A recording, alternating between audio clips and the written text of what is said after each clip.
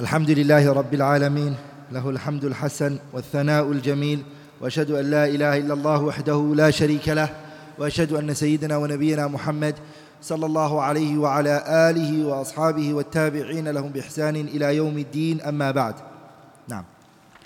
عن أبي عمرو وقيل أبي عمرة سفيان بن عبد الله رضي الله عنه قال: قلت يا رسول الله قل لي في الإسلام قولا لا أسأل عنك أحدا غيرك لا أسأل عنه أحدا غيرك. قال: قل آمنت بالله ثم استقم. رواه مسلم. Abi Amrah, Abi Amrin, and some said his name is not Abi Amrin, rather it's Abi Amrah, Sufyan ibn Abdullah. He said, قلت يا رسول الله, I said to the Messenger sallallahu alayhi wa sallam, قل لي في الإسلام قولا, say to me a statement in Islam which I will not need to ask anyone after you. Say something to me that when you inform me about it, I won't need to ask anyone after you. Then the Messenger sallallahu alaihi wasallam said to him, قل, say, آمنت بالله, I believe in Allah, ثم استقم, and be steadfast. So the first thing he was requested to do was to say, I believe in Allah, and then be steadfast. Istiqamah, being steadfast, brothers, or to be steadfast, you would need 10 things. Write this down, inshallah ta'ala.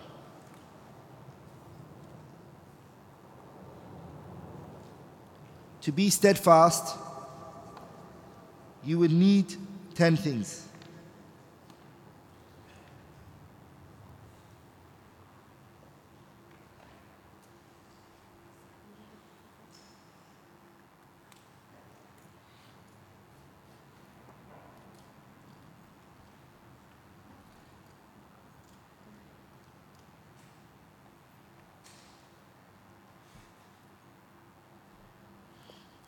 The first point is istiqamah minnatun ilahiyatun wa hibatun rabbaniyah. It's a godly gift. Istiqamah is a gift from Allah Azza wa Jalla. Allah Tabarak wa Ta'ala gives istiqamah to who He wills. Okay? ولذلك that's what Allah said in the ayah, وَلَوْ أَنَّهُمْ فَعَلُوا مَا يُوعَظُونَ بِهِ لَكَانَ خَيْرًا لَهُمْ وَأَشَدَّ تَثْبِيتًا وَإِذًا لَآتَيْنَاهُمْ مِنْ لَدُنَّا أَجْرًا عَظِيمًا وَلَهَدَيْنَاهُمْ صِرَاطًا مُسْتَقِيمًا. We will make them steadfast. We will guide them to the best path. So who does وَلَهَدَيْنَاهُمْ صِرَاطًا مُسْتَقِيمًا? Then istiqamah means what? We're going to say it soon inshallah, is that Allah puts you on the right path. This is something Allah does, subhanahu wa ta'ala. Surah An-Nisa, ayah 66 to ayah 68. Surah An-Nisa, ayah 66 to 68. Allah also says subhanahu wa ta'ala, فَأَمَّا الَّذِينَ آمَنُوا بِاللَّهِ وَاعْتَصَمُوا بِهِ فَسَيُدْخِلُهُمْ فِي رَحْمَةٍ مِّنْهُ وَفَضْلٍ وَيَهْدِيهِمْ إِلَيْهِ صِرَاطًا مُسْتَقِيمًا. So many places, وَاللَّهُ يَدْعُو إِلَى دَارِ السَّلَامِ وَيَهْدِي مَنْ يَشَاءُ إِلَى صِرَاطٍ مُسْتَقِيمٍ. Allah guides. And Allah makes you steadfast, subhanahu wa ta'ala. So it's in the hands of who? It's in the hands of Allah. And because of it being in Allah's hand, it entails that you beg Allah for it. Who do you ask? You ask Allah. And that's why Allah say, the Prophet ﷺ, he used to always increase in saying, Ya muqallib al-qulub, thabbit qalbi ala dini. The one who tosses and turns the heart, keep my heart on the straight path. The Prophet used to say that, sallallahu alayhi wa sallam. And we say that a lot in the salah. When we pray, every single rak'ah we have to read Surah Al-Fatiha and we say Ihdina Sirat al-Mustaqim. So we're asking for istiqamah. Number 2, the second way to attain istiqamah is to know the reality of istiqamah. To know the reality of istiqamah. What is istiqamah? What is the reality of al-istiqamah? What does istiqamah actually mean? So you'd have to go to the statements of the imams, the sahabas, what they mentioned istiqamah to mean. Abu Bakr as-Siddiq, Siddiq هذه الأمة. Abu Bakr, when he came to the ayah, إِنَّ الَّذِينَ قَالُوا رَبُّنَا اللَّهِ, he said, هُمُ الَّذِينَ لَمْ يُشْرِكُوا بِاللَّهِ شَيْئًا. Abu Bakr as-Siddiq, his definition of istiqamah and the reality of istiqamah to him is at-tawheed. He said, إِنَّ الَّذِينَ قَالُوا رَبُّنَا اللَّهِ ثُمَّ اسْتَقَامُوا. He said, هُمُ الَّذِينَ لَمْ يُشْرِكُوا بِاللَّهِ شَيْئًا. They are the ones who do not associate partners with Allah. Umar radiallahu anhu, when he recited the ayah, إِنَّ الَّذِينَ قَالُوا رَبُّنَا اللَّهِ ثُمَّ اسْتَقَامُوا, he said, لَمْ يَرُوغُوا رَوْغَانَ الثَّعْلَبِ. لَمْ يَرُوغُوا رَوْغَانَ الثَّعْلَبِ.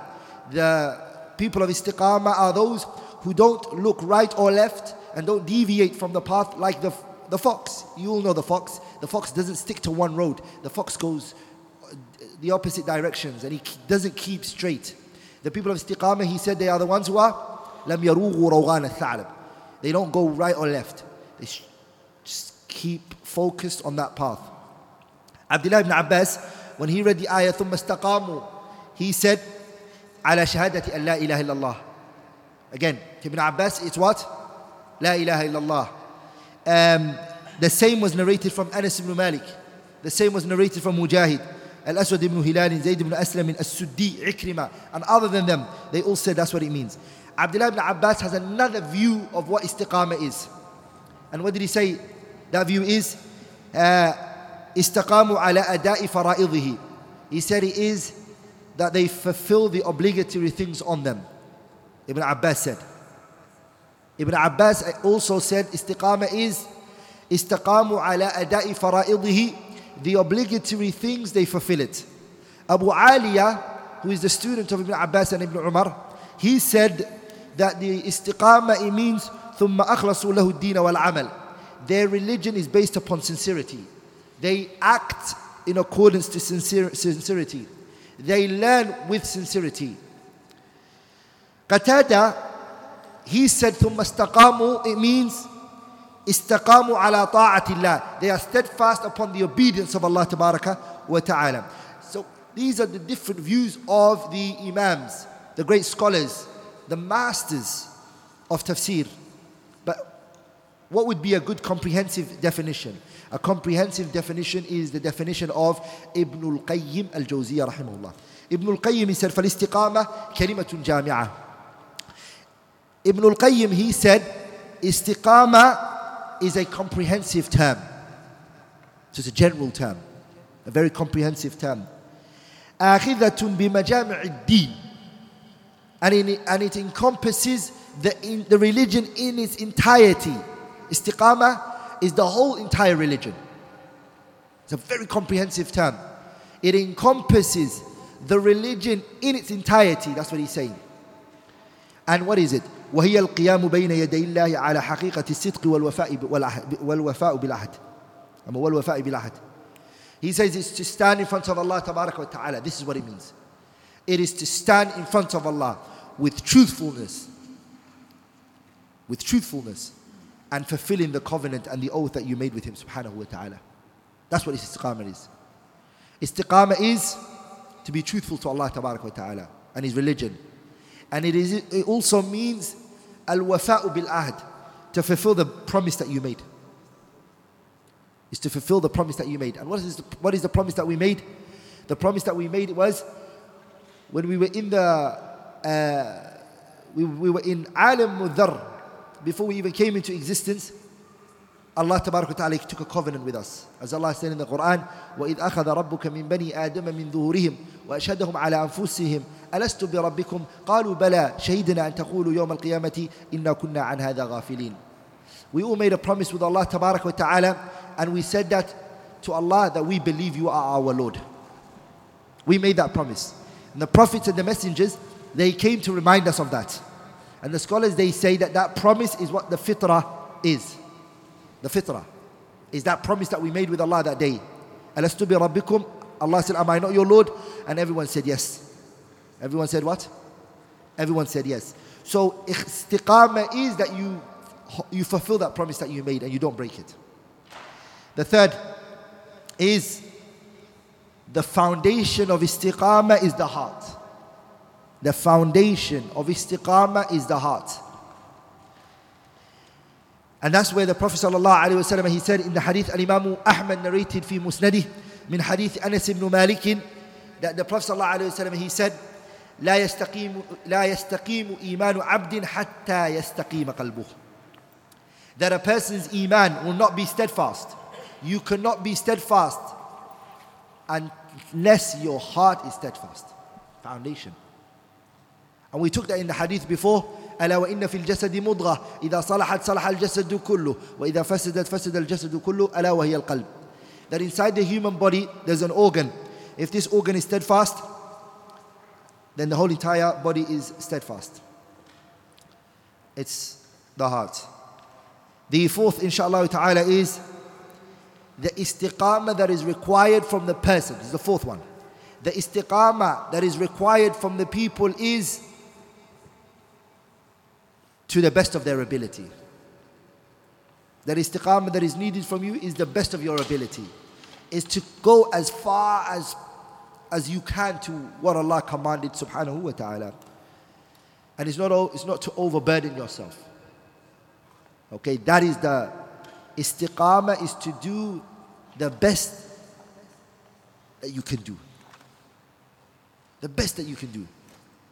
And that's why the Prophet ﷺ said, إِنَّ الدِّينَ يُسْرٌ وَلَنْ يُشَادَّ الدِّينَ أَحَدٌ إِلَّا غَلَبَهُ فَسَدِّدُوا وَقَارِبُوا. The religion is easy. إِنَّ الدِّينَ يُسْرٌ. This religion is easy. وَلَنْ يُشَادَّ الدِّينَ أَحَدٌ. No one makes this religion so hard except that it will overcome him. فَسَدِّدُوا وَقَارِبُوا. فَسَدِّدُوا means come as close as possible. Come with the best that you can do. Be moderate in what you do. Don't do extreme and go overboard. If you do that, the Prophet said, وَلَنْ يُشَادَّ الدِّينَ أَحَدٌ إِلَّا غَلَبَهُ.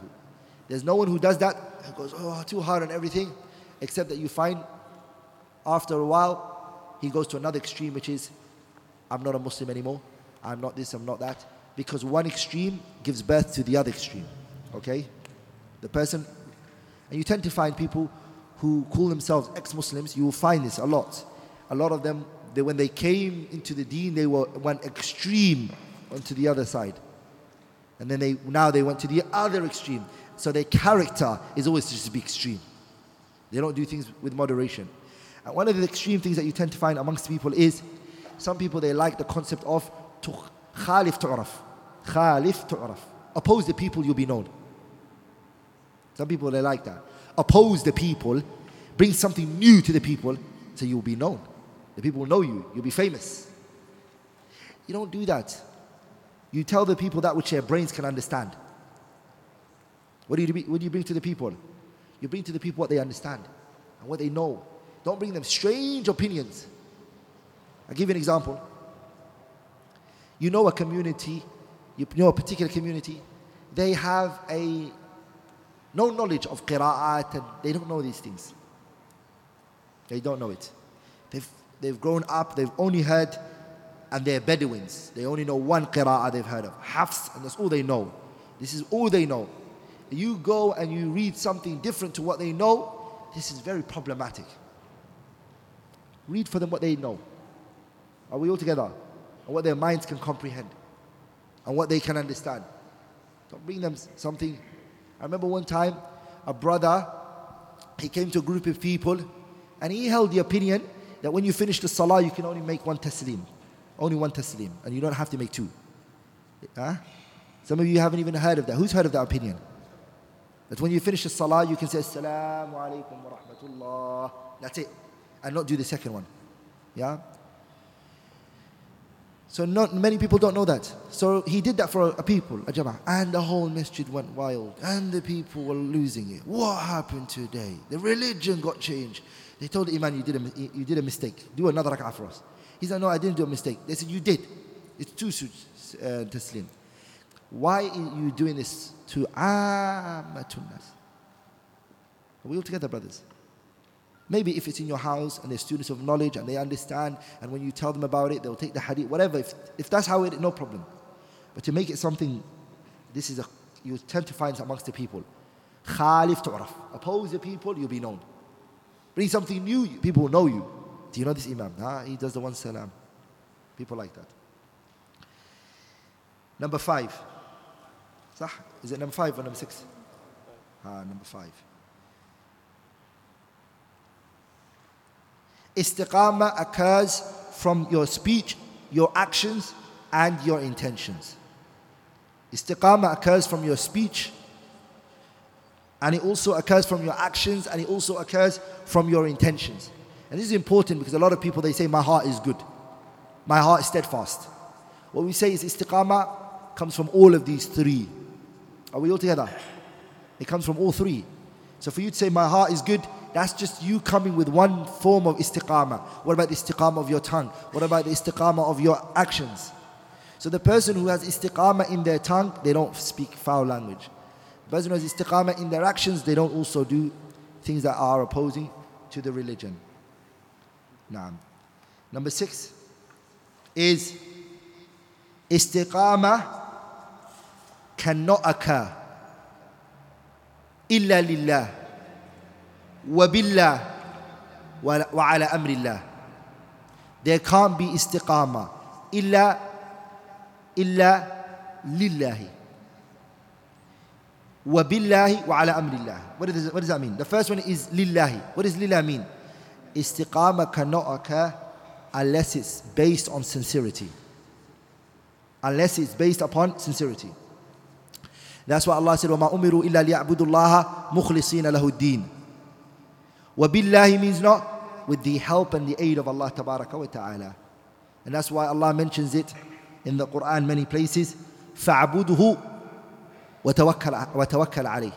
Worship Him subhanahu wa ta'ala and rely on Him. Istiqamah is a worship. It's a ibadah. So you can't come with any form of ibadah unless you rely on Allah tabaraka wa ta'ala. That's why Allah emphasizes on it a lot. And even in Surah Al-Fatiha, what do we say? إِيَّاكَ نَعْبُدُ وَإِيَّاكَ نَسْتَعِينُ. Nasta'een means we're relying on you, O Allah, to make us be able to do ibadah. We can't even pray the salah if you didn't give us the ability to do it. And the hadith of the Prophet sallallahu alaihi wasallam, احرص على ما ينفعك بالله واستعين بالله. Strive to what will benefit you and rely on Allah. And the third one is وعلى أمر الله. وعلى أمر الله means istiqamah is not done in the way you want to do it. Istiqamah is done in the way Allah and His Messenger sanction.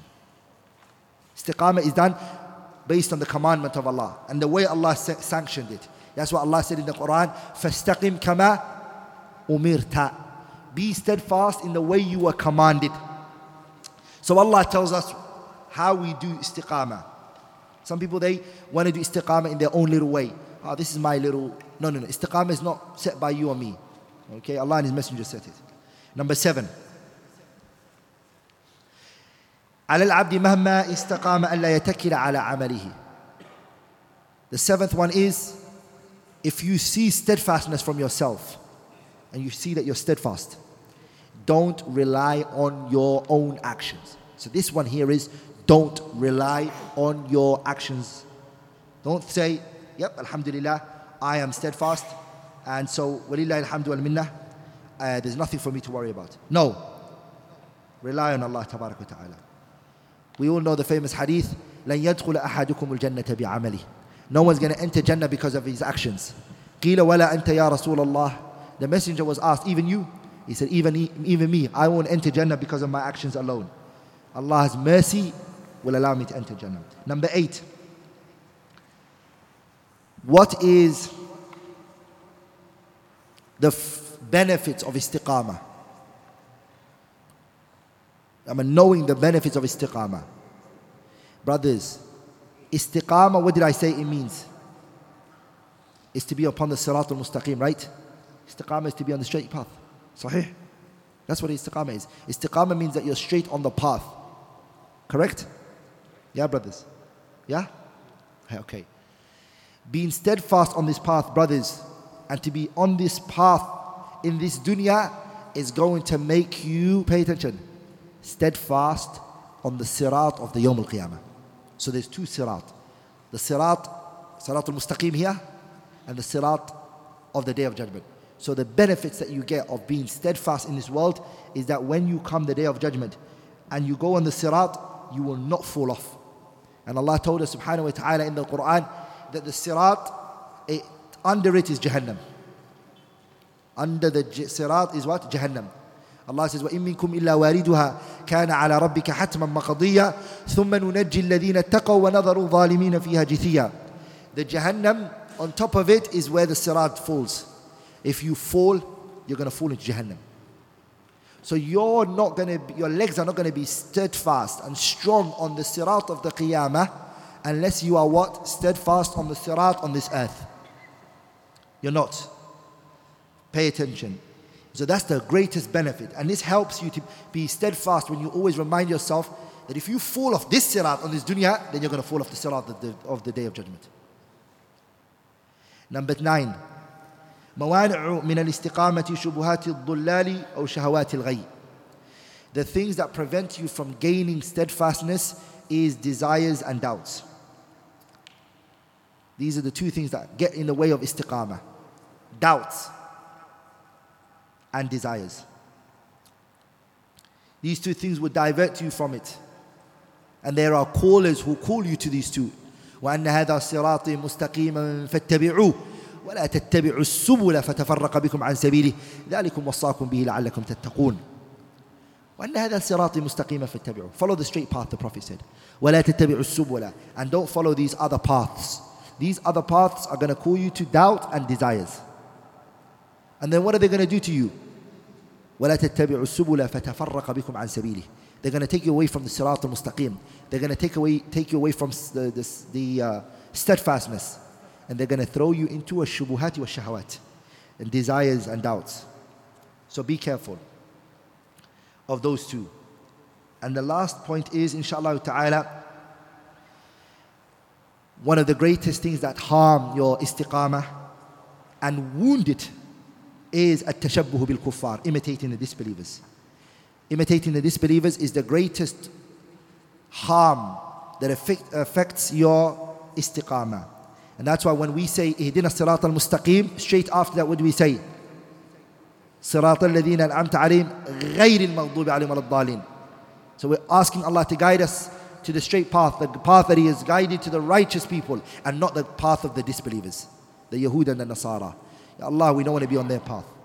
Al-maghdubi alayhim is the Christians, and maghdubi alayhim is the Yahud, and dhalin is the Christians.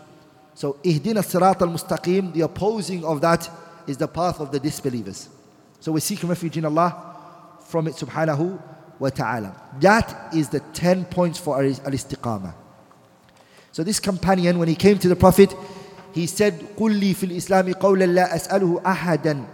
O Prophet of Allah, say to me about Islam something, لَا أَسْأَلُهُ عَنْهُ أَحَدًا غَيْرَكَ. I'm never going to ask anyone about it. And the Prophet said, say, قُلْ آمَنْتُ بِاللَّهِ ثُمَّ اسْتَقِمْ. Say, I believe in Allah and be steadfast.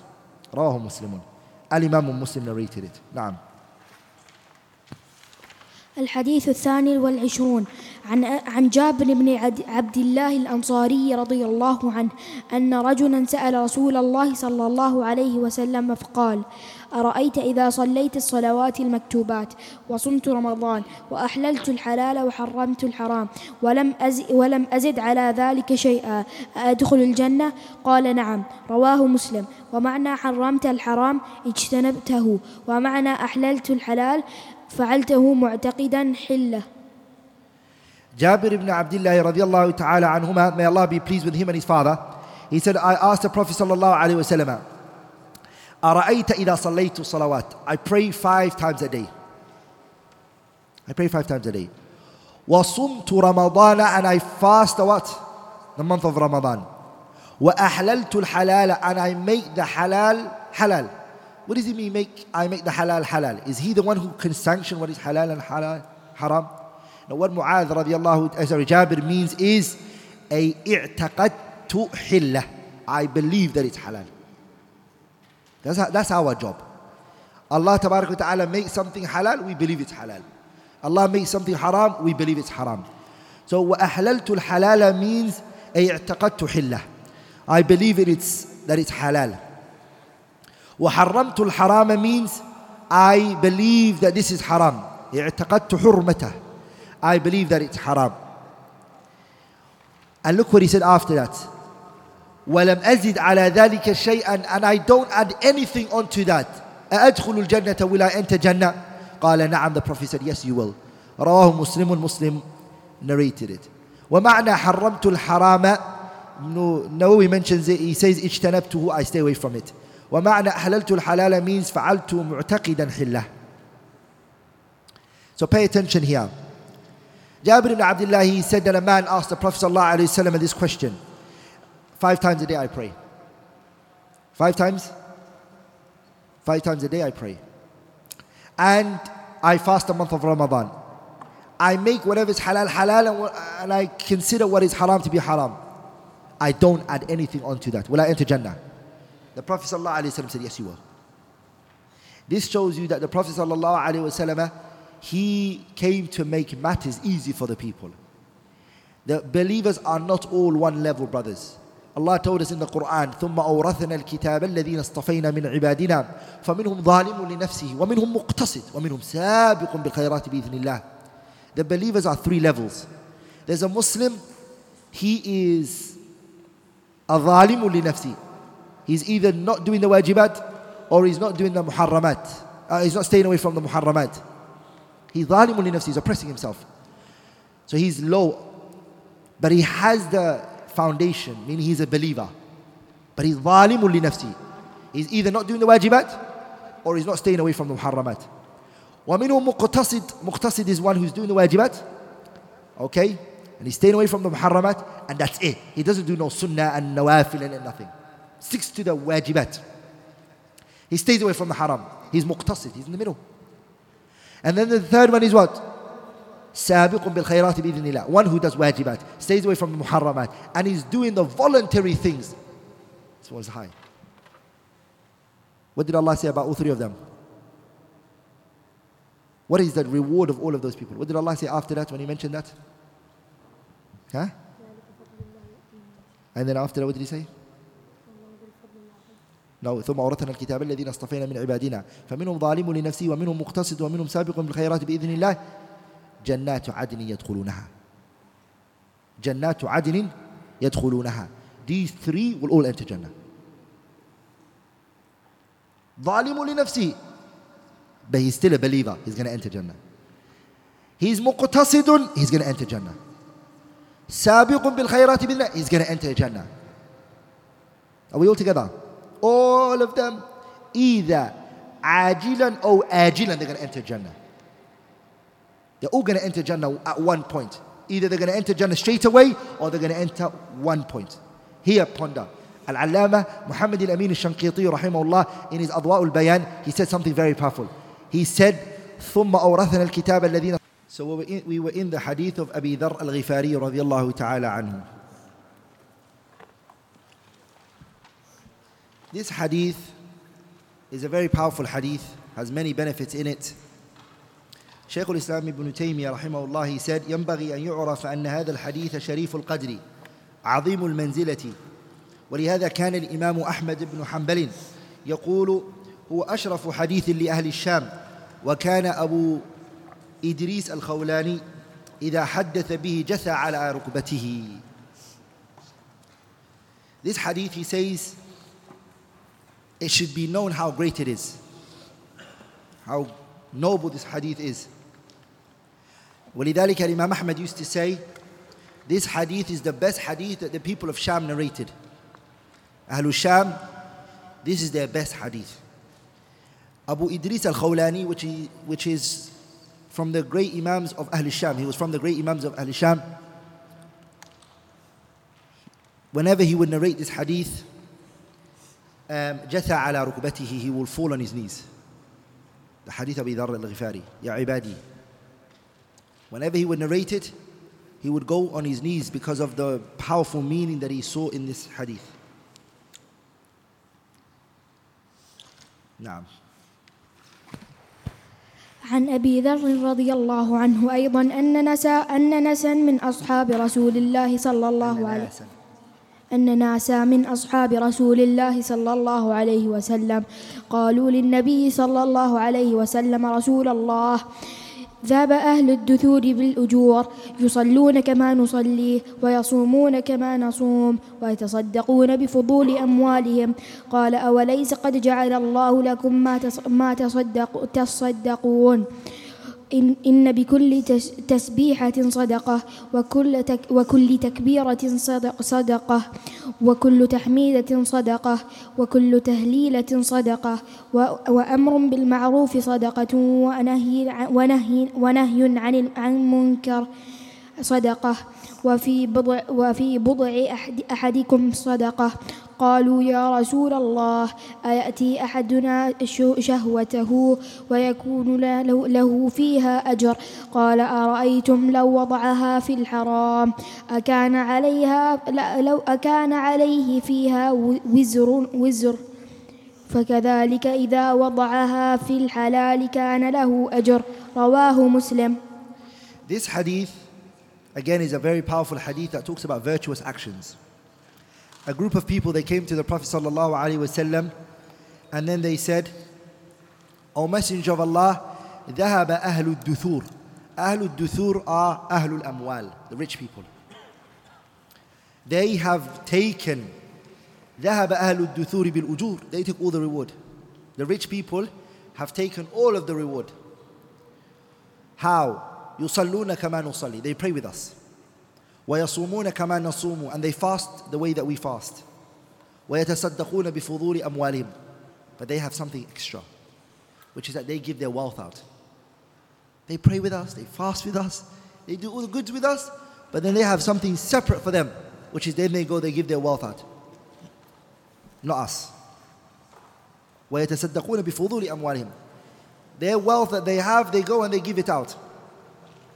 Then the Messenger sallallahu alaihi wasallam, he said, أوليس قد جعل الله لكم ما تصدقون به. Allah has given you guys something that you can give. If they give sadaqah, you guys can give sadaqah as well. The Prophet told them, إن بكل تسبيحة صدقة وبكل تكبيرة صدقة وبكل تحميدة صدقة وبكل تهليل. All of these are sadaqah. Say them. وأمر بالمعروف صدقة. Calling to the good and prohibiting the evil is a sadaqah. ونهي عن منكر صدقة. وفي بضع أحدكم صدقة. The intimate relationship that a man has with his wife is also a sadaqah. He gets rewarded for it. قالوا يا, the Sahabas, and they said, Ya Rasulullah, أيأتي أحدنا شهوته. Is one of us going to fulfill his desires and have intimate relationship with his spouse, and then he gets rewarded for that? Because the other ones, the nafs is a bit hard to give out your money. To call to the good and prohibit the evil, sometimes it's hard because the people may not like you. Sitting down and doing tasbih and tahmeed, the nafs doesn't like it. So they can see where the ajr is coming from. But fulfilling your desires with your spouse is something that the nafs wants. And so the Sahabas thought that the reward is only connected to what the nafs doesn't like.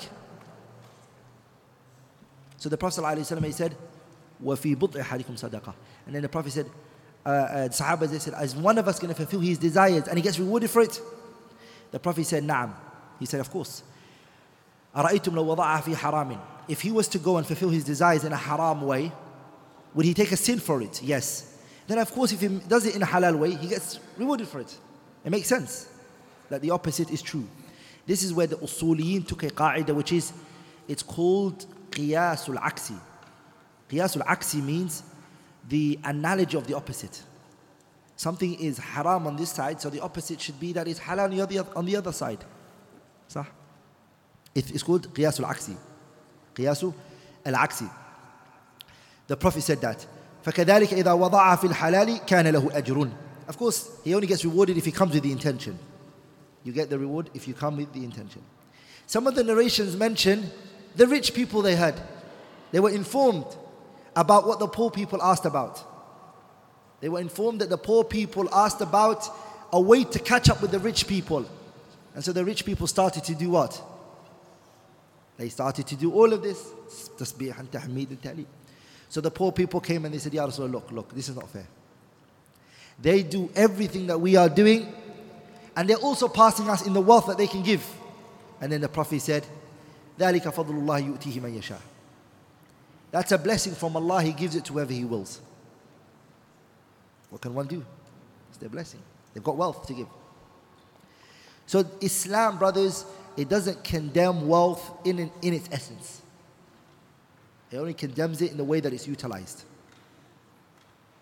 If some or a person who has wealth and he uses that wealth in the religion, and he builds masajids, and he gives sadaqah, and he takes care of orphans, and he buys Islamic libraries for people to benefit from, he gets the reward of all of those people. Lahu ajr. His wealth, what? Is truly good and praiseworthy. And little can reach that person, right? Because of what he's doing. What he's doing. So, brothers, your wealth can sometimes make you reach levels only Allah knows subhanahu wa ta'ala. Na'am. Huh? Tahmid is say alhamdulillah. And tahleel is say la ilaha illallah.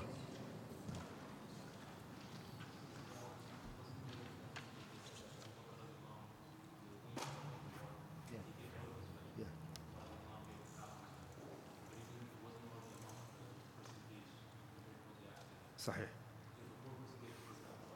Yeah. صحيح.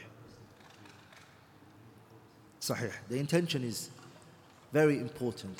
I'll give you an example of what the brother mentioned. That there's a person who doesn't have much. He's poor. He only has one bread. And he gives that bread for someone. He says, take it, eat it. He sees someone who wants it. And he says, take this bread. And a rich person gave 10 million. But he's got another 10 million in his account.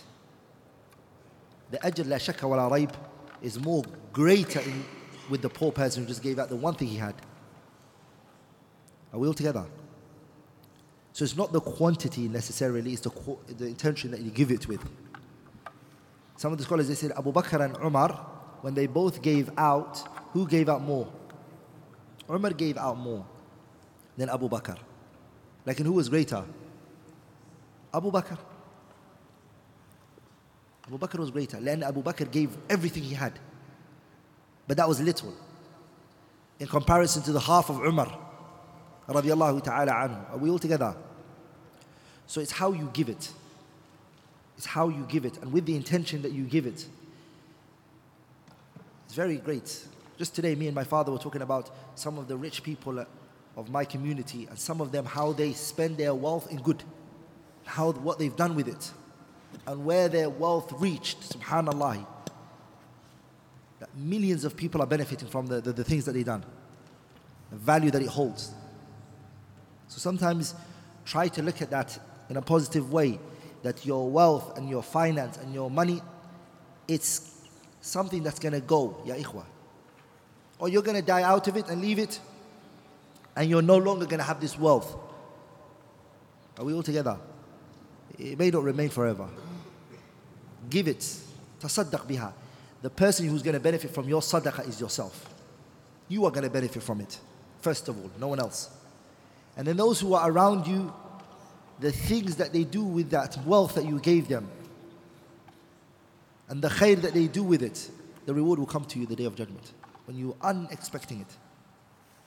That there was a person, you one day brought him a book, and he said, read this. And then he read that book and it changed his life, for example. And he memorized that book and the ilm in that book, that Islamic book you gave him. That's a reward for you. So remember to not belittle the wealth that we have. Alhamdulillah, Allah has given us, to give it out. Bukhl is not a good thing. A person who is bakhil is a very bad trait. Someone who, whenever he gives money out, he sweats. And he becomes very nervous. And his hand starts shaking. And he starts breathing heavily when he has to give something out. But the Prophet ﷺ, when he came to Medina, the city of Medina, Nabiullah Muhammad, when he came, sallallahu alayhi wasallam, he came to a place where, of course, there were other tribes and other belief systems and other religions. So there were Jews that were living there. They had their own leader. They had their own leader for their tribes. And the tribes that were there, they had their leaders. The Prophet never took no one from their position and said, you know what, I've now come to Medina, step down. He didn't. He let every tribe and every community have their leader. There was only one man, they said, that he told him to step down. And the only reason why he did is because he was trying to run his people based on bukhl. He was a very stingy man. Are we all together?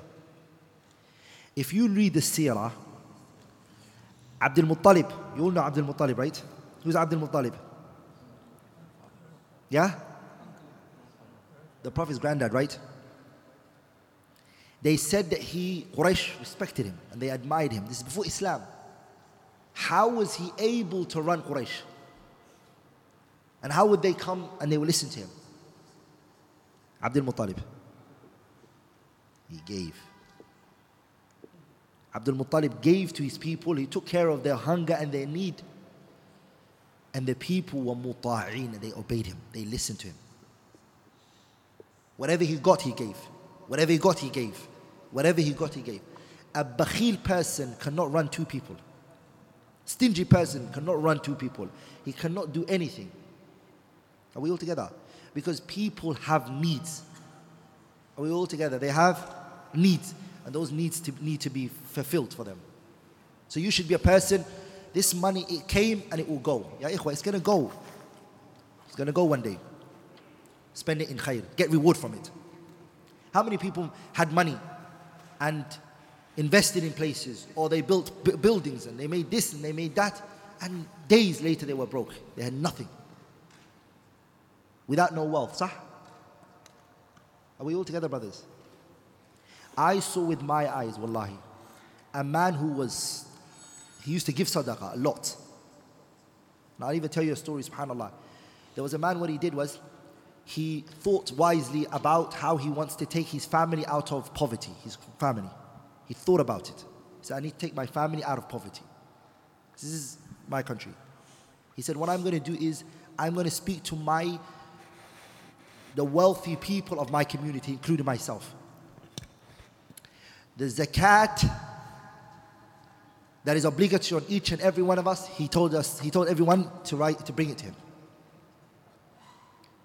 He asked the family to list themselves, relatives, all of them, write yourselves down, the fuqara, the poor ones, and that don't have wealth. 5 years, he took his whole entire family out of poverty. Just by the zakat he collected from the people, he used that to take his whole family out of poverty. 5 years later, the poor people were giving the zakat. They were in the list of the ones who were giving the zakat. And they were looking for people outside to give it to. Until the whole entire area and region, he was able to take care of their financial needs. The zakat that everyone has to pay, he said, give it, no problem, pay. Let's take care of our family, our relatives. You see? تُؤْخَذُ مِنْ أَغْنِيَائِهِمْ فَتُرَدُّ إِلَى فُقَرَائِهِمْ. And everybody likes to give their zakat because they know it's obligatory, right?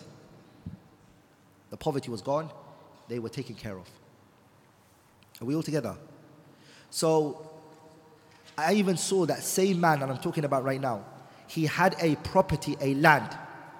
The other entire lands that were around his land burnt, and his one didn't. Are we all together? This is Allah protects for you your wealth. Allah will protect it for you. And make sure that whatever you have, it increases. The Prophet told us, sallallahu alaihi wasallam, that the sadaqah that you give and the wealth that you give, brothers, it does not reduce you from your wealth. Are we all together? One day I remember I gave money to a brother and I had nothing after that. I remember I gave it to him. Wallahi, I'm not lying. And Allah is my witness. The same amount of money I gave came into my account. Till today, I don't know who put it in there. And I don't believe in these hocus pocus stories. But this is haqq, wallahi. I saw it with my eyes. I saw this. I gave the wealth out. It was not even 1%, no money was put. I gave to this person, and someone put that same money, the same, ya ikhwa. It was not 1 penny more, not 1 penny less. Then I said to myself, I wish I gave more. Yeah. هذا هو يا إخوة. Sadaqah does not reduce from your wealth. Some people might say, but it has reduced from my wealth. You know what it does for you, sadaqah? When you give it, lillah. What it does, brothers, is that it brings comfort in your heart. The fear of poverty leaves you. People who give sadaqah don't fear poverty. Why are they not able to fear poverty? Because Allah filled their heart with richness. Even if their money is reducing, they feel no worry about the wealth. Are we all together? So giving, it's going to benefit you a lot. mentally it's going to benefit you, emotionally it's going to benefit you, and inshallah ta'ala your wealth is going to increase with the blessings of Allah tabaraka wa ta'ala. نعم. الحديث السادس والعشرون عن أبي هريرة رضي الله عنه قال قال رسول الله صلى الله عليه وسلم كل سلامة من الناس عليه صدقة كل يوم تطلع فيه الشمس تعدل بين اثنين صدقة وتعين الرجل في دابته فتحمله عليها أو ترفع له عليها متاعه صدقة والكلمة الطيبة صدقة وبكل خطوة تمشيها إلى الصلاة صدقة وتميط الأذى عن الطريق صدقة رواه البخاري ومسلم. The Prophet sallallahu alaihi wasallam, he told us كل سلامة من الناس. The word sulama is al-mifsalu, it's the joints. So the joints that are in the human being is 360 joints, right? 360. Imam Muslim narrated in his Sahih min hadith Aisha radiyallahu ta'ala anha that the Prophet sallallahu alaihi wasallam said that the joints of the human is how many? 360. Are we all together? I came across some people who said that the Prophet ﷺ, look how knowledgeable he is in science. He knew that the human body has 360 joints. Allahu Akbar. This shows that the religion of Islam is true. You sticking to these kind of things is not in your advantage. Why? Because the Arabs knew that before Nabi Muhammad came. It was ilm which was what? Was well known. It was a well-known knowledge amongst them that the joints are 360. Does that make sense? The Prophet affirmed that knowledge. Like, it's not something that a person should use, and if you do use that stuff for an argument to show Islam is true or not, it can easily be responded to. So it's best not to use those kind of arguments. We say that the Prophet ﷺ, other things are more enough to show his prophecy. There are other things to show that he is the Prophet min indillahi azza wa jalla, and that he should be followed. Sahih. Not necessarily the scientific things that are mentioned here or there. كل سلامة من الناس عليه صدقة. Every individual, there's sadaqah on your joints. 360 is wajib on you every single day. تعدل بين اثنين صدقة. If you are just between two people, it's a sadaqah. وتعين الرجل في دابته فتحمله عليها. You see a man who's carrying some load and you take the load for him. That's sadaqah. وَالْكَلِمَةُ الطَّيِّبَةُ صَدَقَةٌ. Saying good words to someone is sadaqah. To be very nice in your wordings and to speak nicely to people and be respectful in the way you talk, sadaqah. وَبِكُلِّ خُطْوَةٍ تَمْشِيهَا إِلَى الصَّلَاةِ صَدَقَةٌ. And every step that you take to the masjid is a sadaqah. وَتُمِيطُ الْأَذَى عَنِ الطَّرِيقِ صَدَقَةٌ. And every harm that you take away from the road, it's a what? It's a sadaqah. Those are all sadaqah that a person makes. And then the sadaqah is not as restricted as we thought. That it's only money. All of that is sadaqah. Naam.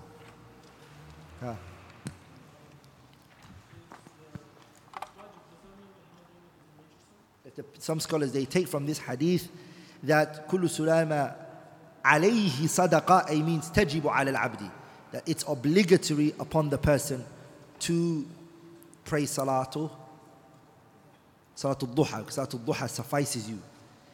All of these sadaqah, don't do it 360 righteous deeds every day, run around. Just pray these 2 rak'ah and that suffices you. Some of the scholars, they took from this وَتُجْزِئُ مِنْ ذَلِكَ رَكْعَتَانِ يَرْكَعُهُمَا مِنَ الضُّحَى, as the Prophet said, that 2 rak'ah that you pray suffices you from all of these. تَعْدِلُ بَيْنَ الثَّنَيْنِ وَتُعِينُ الرَّجُلُ فِي دَابَتِهِ فَتَحْمِلُهَا عَلَيْهِ. All of that, you don't have to do it. 2 rak'ah, you pray Salatul Duha. It will suffice you. Naam.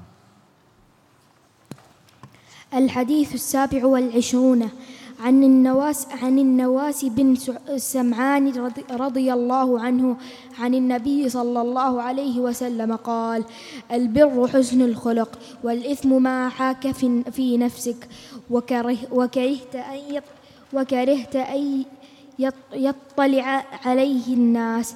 رواه مسلم. وعن وابصة بن معبد رضي الله عنه قال: أتيت رسول الله صلى الله عليه وسلم فقال: جئت تسأل عن البر؟ قلت: نعم. قال: استفتي قلبك، البر ما اطمأنت إليه النفس واطمأن إليه القلب، والإثم ما حاك في النفس وتردد في الصدر، وإن أفاتك الناس وأفتوك. حديث حسن رويناه في مسندي الإمامين أحمد بن حنبل والدارمي بإسناد حسن. This hadith, the Prophet ﷺ, he says, Al-birru husnul khuluq. Bir. What does it mean? Husnul khuluq. To have good manners.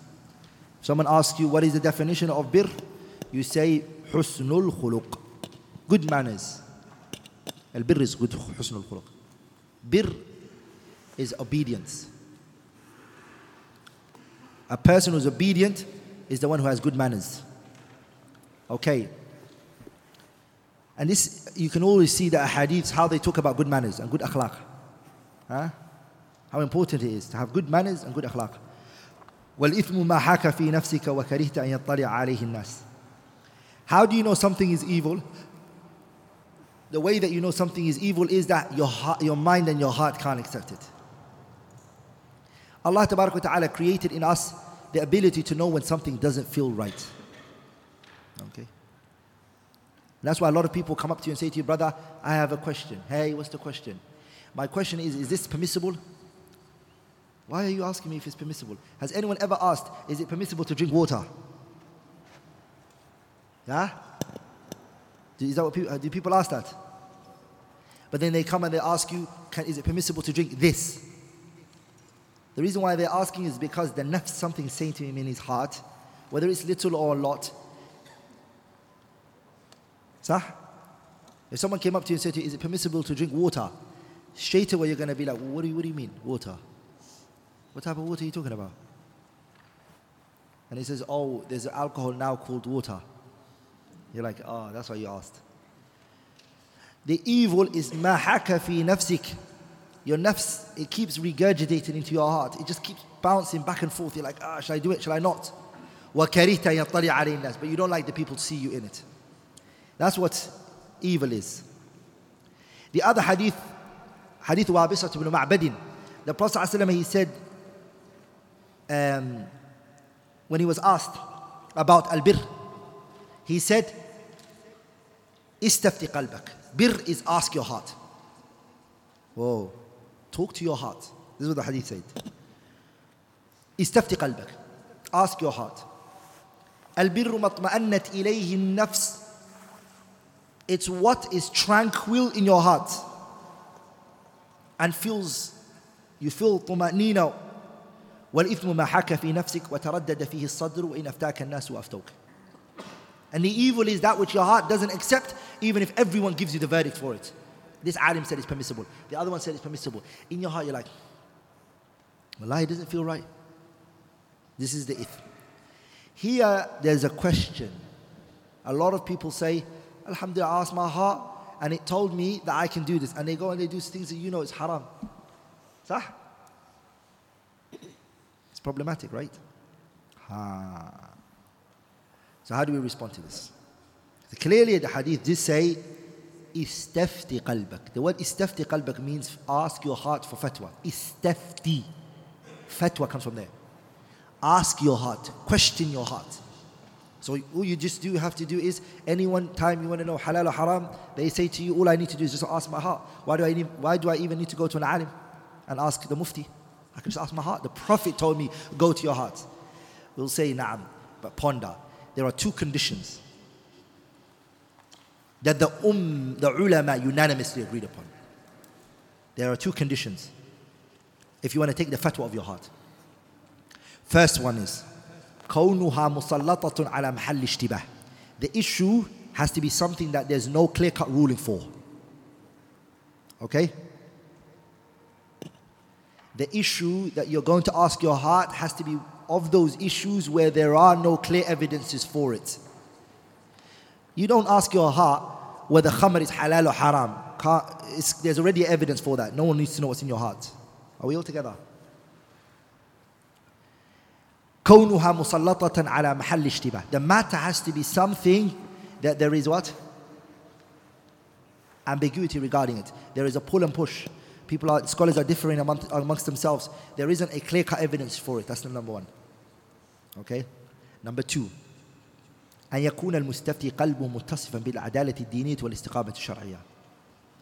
The person has to be a person who's upright on his religion. A steadfast individual.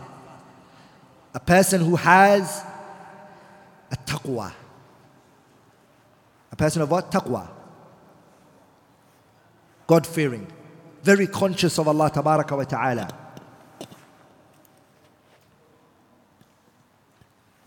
Are we all together, brothers?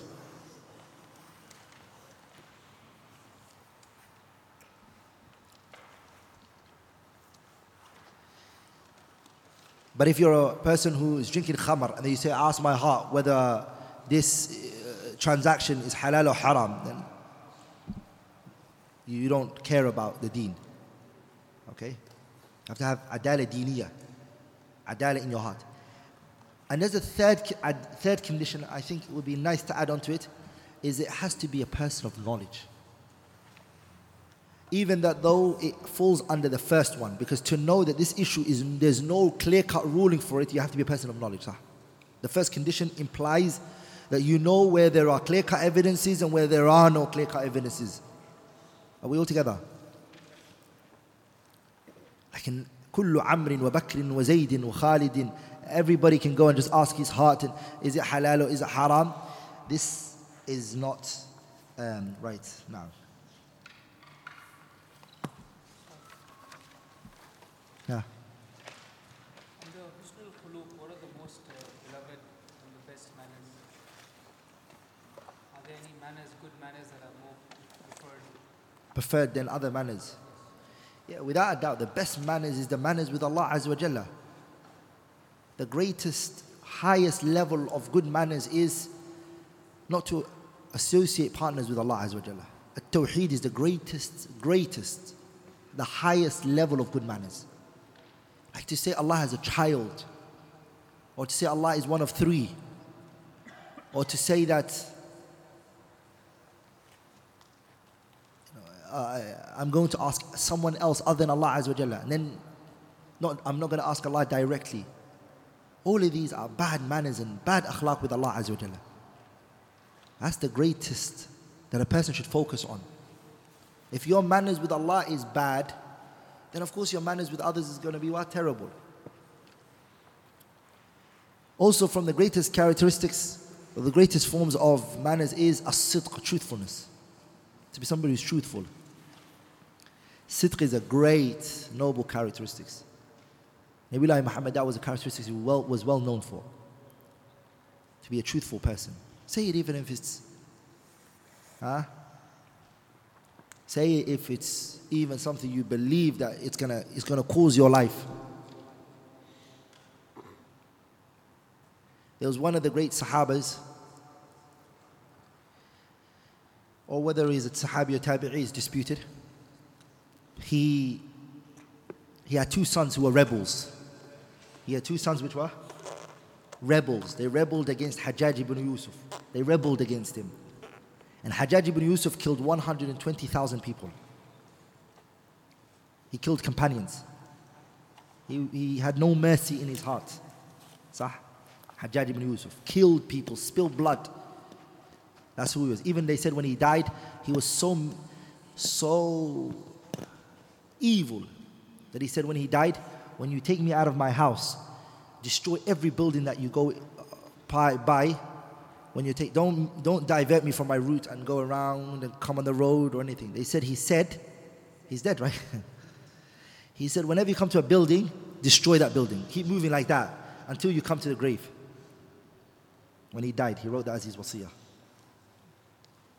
Are we all together? Jabbar, arrogant, tyrannical individual. Hajjaj had no mithqala dharra of mercy for the people. He didn't. He killed Sa'id ibn Jubair, the student of Abdullah ibn Abbas. Killed him. Had nothing in his heart towards anyone. Ala kulli hal, this noble Imam, his two sons were rebels. They were going against Hajjaj. And they wanted to take him down. What did Hajjaj do? He was looking for them. They were wanted. They were wanted. He wanted to grab them and kill them. So one day these two children, they sneaked into the city and they came to their dad. And they wanted to spend the night with their father and they run away. News spread that his two sons were in his house. And he was known to be truthful. They said he never lied. He never lied. His name was called Zir ibn Hubaysh. Zir ibn Hubaysh never lied, they said. Ever in his life. That's what they said. So his two sons came to the house. They said, let's go to Hajjaj ibn Yusuf and tell him that Zir's two sons are in the house. Today we're going to know if Zir ibn Hubaysh is going to tell the truth.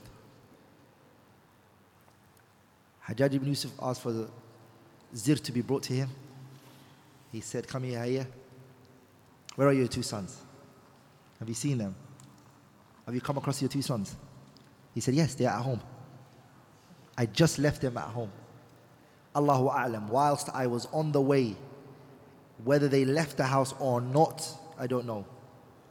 But I promise you, when I left them, they were at home sleeping. Hajjaj, no mercy, gonna kill these children. That's like definite for everybody. Hajjaj was shocked. You left them out? Yes, I left them at home. They are at home sleeping. I left them sleeping. Hajjaj said, because of your truthfulness, I will not touch your sons. I will not touch your children. Your two sons can live. So sometimes you think if you lie, you can get away from this problem. Sah? Yes, sometimes you feel that way. Sah? Just lie and inshallah ta'ala, you get away. Hajjaj never left anyone alone. And look at that, subhanallah. نعم. الحديث 28 عن أبي نجيح العرباض بن سارية رضي الله عنه قال وعظنا رسول الله صلى الله عليه وسلم موعظة وجلت منها القلوب وذرفت منها العيون فقلنا يا رسول الله كأنها موعظة مودع فأوصنا فقال أوصيكم بتقوى الله عز وجل والسمع والطاعة وإن تأمر عليكم عبد فإنه من يعش منكم فسيرى اختلافا كثيرا فعليكم بسنتي وسنة الخلفاء الراشدين المهديين عضوا عليها بالنواجذ وإياكم ومحدثات الأمور فإن كل بدعة ضلالة رواه أبو داود والترمذي وقال الترمذي حديث حسن صحيح. Abi Najih Irbad ibn Sariyah radiallahu ta'ala anhu, he said, وَعَذَنَا رَسُولُ اللَّهِ. The messenger gave us a farewell. The word وَعَذَنَا here means he gave us wa'adh. Wa'adh is a what? A reminder. But this maw'idha was maw'idhatun wajilat minha al-qulub. It was a reminder that moved the hearts. It made the Sahabas, their hearts move from what the Prophet was saying. وَضَرَفَتْ مِنْهَا الْعُيُونَ. And the eyes watered. وَلِذَلِكَ Ibn al-Qayyim says that the tears that come out from the eyes is a reflection of what's in the heart. That the more the heart feels something, it then leads to the eyes watering. That's what happens. But some people, what they think is if that a person doesn't cry, the heart has nothing in there, and that's not real. Because there's a point where when it reaches, the tears come out.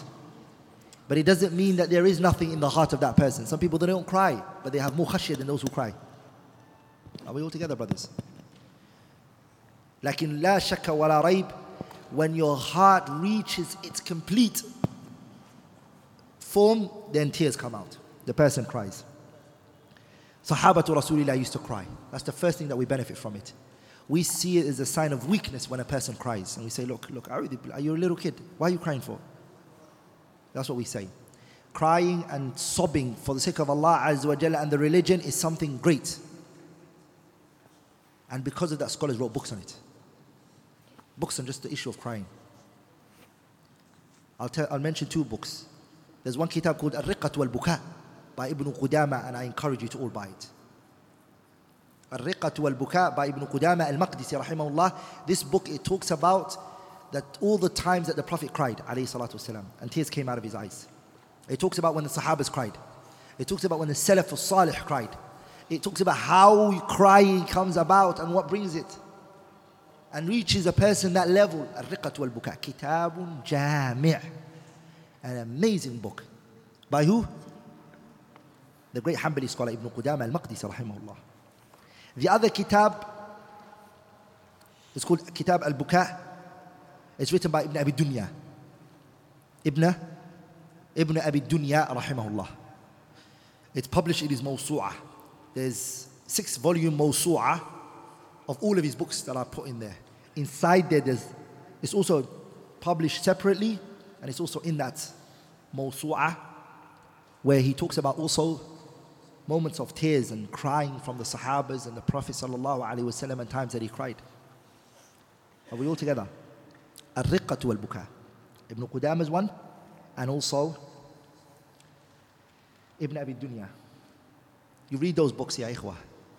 A student of knowledge doesn't always read masail fiqhiyah, fiqh, which without a doubt is very honorable, it's very good. And doesn't forget the tazkiyah of the heart and the things that can move your heart. You have to read about those things as well. So you gain khashiyah. Are we all together? This religion, you don't enter it just from one door, but you enter it from all of the doors. Are we all together? To the extent that having khashiyah and being a person who has riqqatul qalb, your heart is soft, it's been seen as a trait of the Sufiya, huh? Sufi, look at him, he's become a Sufi. If he cries 2-3 days and he's khashiyah, wallahi, subhanallah. And this was that was salaf. The early scholars and the imams, this is how they used to be. Are we all together? Some people, they believe nowadays, in order for you to be upon the haqq, you have to be, you never cry, be harsh, be hard. That's not how the Prophet was, alayhi salatu wasalam. In the times the harshness was needed, you found him hard, alayhi salatu wasalam. When it was needed, it was found. And the times that it wasn't, he sallallahu alayhi wasallam was what? Very soft. And that's why the Prophet sallallahu alayhi wasallam, he said, مَا نُزِعَ الْلِينُ مِنْ شَيْءٍ إِلَّا شَانَ. Gentleness and softness is never taken from something except that it makes it very ugly. If someone loses the ability of being gentle, the Prophet is saying this, and soft, they become, your nafs doesn't want to be with them. So it's something we have to also focus on, brothers. That we read these ayat and these ahadiths and it moves us. So the Prophet taught, and sometimes these kind of reminders, the reminders that have wa'd in it, that move the heart, is also good. And not always masail ilmiyyah, aqwal and nuqul, not always the case. Sometimes the Prophet had those moments where he would give them wa'd, reminders. Their eyes would water, their hearts would move. فَقُلْنَا, we said, Ya Rasulullah, O Messenger of Allah, كَأَنَّا مَوْعِظَةُ مُوَدِّعٍ فَأَوْصِنَا. It's like you're giving us a farewell. It's like you're saying to us, I'm going by. Give us more, O Messenger of Allah. Then the Messenger said to them, أُوصِيكُمْ بِتَقْوَى اللَّهِ. I advise you to come with the taqwa of Allah Azza wa Jalla. The first thing that you should come with is a taqwa. Ya ikhwa, taqwa, we mentioned different views regarding it, and we said Talq ibn Habibi's one is the best, and we mentioned it in the sharh of kitab, Sharh al-Sunnah al-Imam al-Muzani. But also another definition of the word taqwa is al-khawfu min al-jalil, wal-amalu bil-tanzil, wal-ridha bil-qalil, wal-isti'dadu li-yawm al-rahil. Ali ibn Abi Talib said this. He said taqwa means al-amalu bil-tanzil, to act upon the Quran. Taqwa means al-amalu bil-tanzil, to act upon the Quran and the Sunnah. Al-amalu bil-tanzil. Wal-ridha bil-qalil. Wal-khawfu min al-jalil. To be scared of Allah, to be very scared of Allah Azza wa Jalla. وَالرِّضَى بِالْقَلِيلِ, and to be happy with the little Allah gave you, subhanahu wa ta'ala. If Allah gave you something very little, just be happy with it. Be content. Have contentment in your heart. And the fourth is وَاسْتِعْدَادُ لِيَوْمِ الرَّحِيلِ, prepare for the day of departure. Preparing for that day every day. That's taqwa. The Prophet said, أُوصِيكُم بِتَقْوَى اللَّهِ عَزَّ وَجَلَّ. I advise you to come with taqwa. وَالسَّمْعِ وَالطَّاعَةِ, listen and obey your leaders. So this is the last moment he's advising them. If Allah places someone over you, don't be rebellious and bring chaos to the land. Don't be a person who loves anarchy, bloodshed. You love lack of organization. You love problems. Don't be like that. As-sam'u wa-ta'ah. Listen and obey. وَإِن تَأَمَّرَ عَلَيْكُمْ عَبْدٌ, even the one who takes control over you is a slave. And the reason why the Prophet is saying this, by the way, is because the people he's talking to will never accept a slave to be above them. Even if it happens that this person is someone you don't like and your nafs doesn't want it, still listen and obey them. Your heart is not content with this person. You feel, why this person? Let them be in charge. Just listen and obey. Don't bring about chaos because you want to be in power. فَإِنَّهُ مَنْ يَعِشْ مِنْكُمْ. Then the Prophet told us something. He said, if you live, فَإِنَّهُ مَنْ يَعِشْ مِنْكُمْ, if you live, فَسَيَرَى اخْتِلَافًا كَثِيرًا. You're going to see many differences, different views. You're going to find a group over there saying, we are upon the right path. And then you see another group over there saying, we are upon the right path in Islam. And another group here saying, we are upon the right path in Islam. And you find another group here saying, we are upon the right path. And then you're going to find people arguing and disputing and argumentations and etc. and etc. فَإِنَّهُ مَنْ يَعِشْ مِنْكُمْ فَسَيَرَى اخْتِلَافًا كَثِيرًا. Brothers, if you live, you're going to see differences. Do we not see that now? We do. We see in one household, brothers and sisters who have different opinions in the religion. They all are connected to a group. Group so-and-so is the group that they are there for. And this group, this way, and this way, and this way. One household. I saw a household one time who had 4 groups within the household. I said to you, 4 brothers, all of them are strong, staunch followers of their group. Ajib. I said, how do you guys eat food together? We don't. When you come into the living room, how is your discussion? We don't talk. How do you guys talk about the benefit for your parents, your mom and dad? Wallahi, everybody helps their parents the way they can. We don't talk. Look at that. 4 brothers in one household. Each one goes to a particular masjid. He's connected to a particular individual.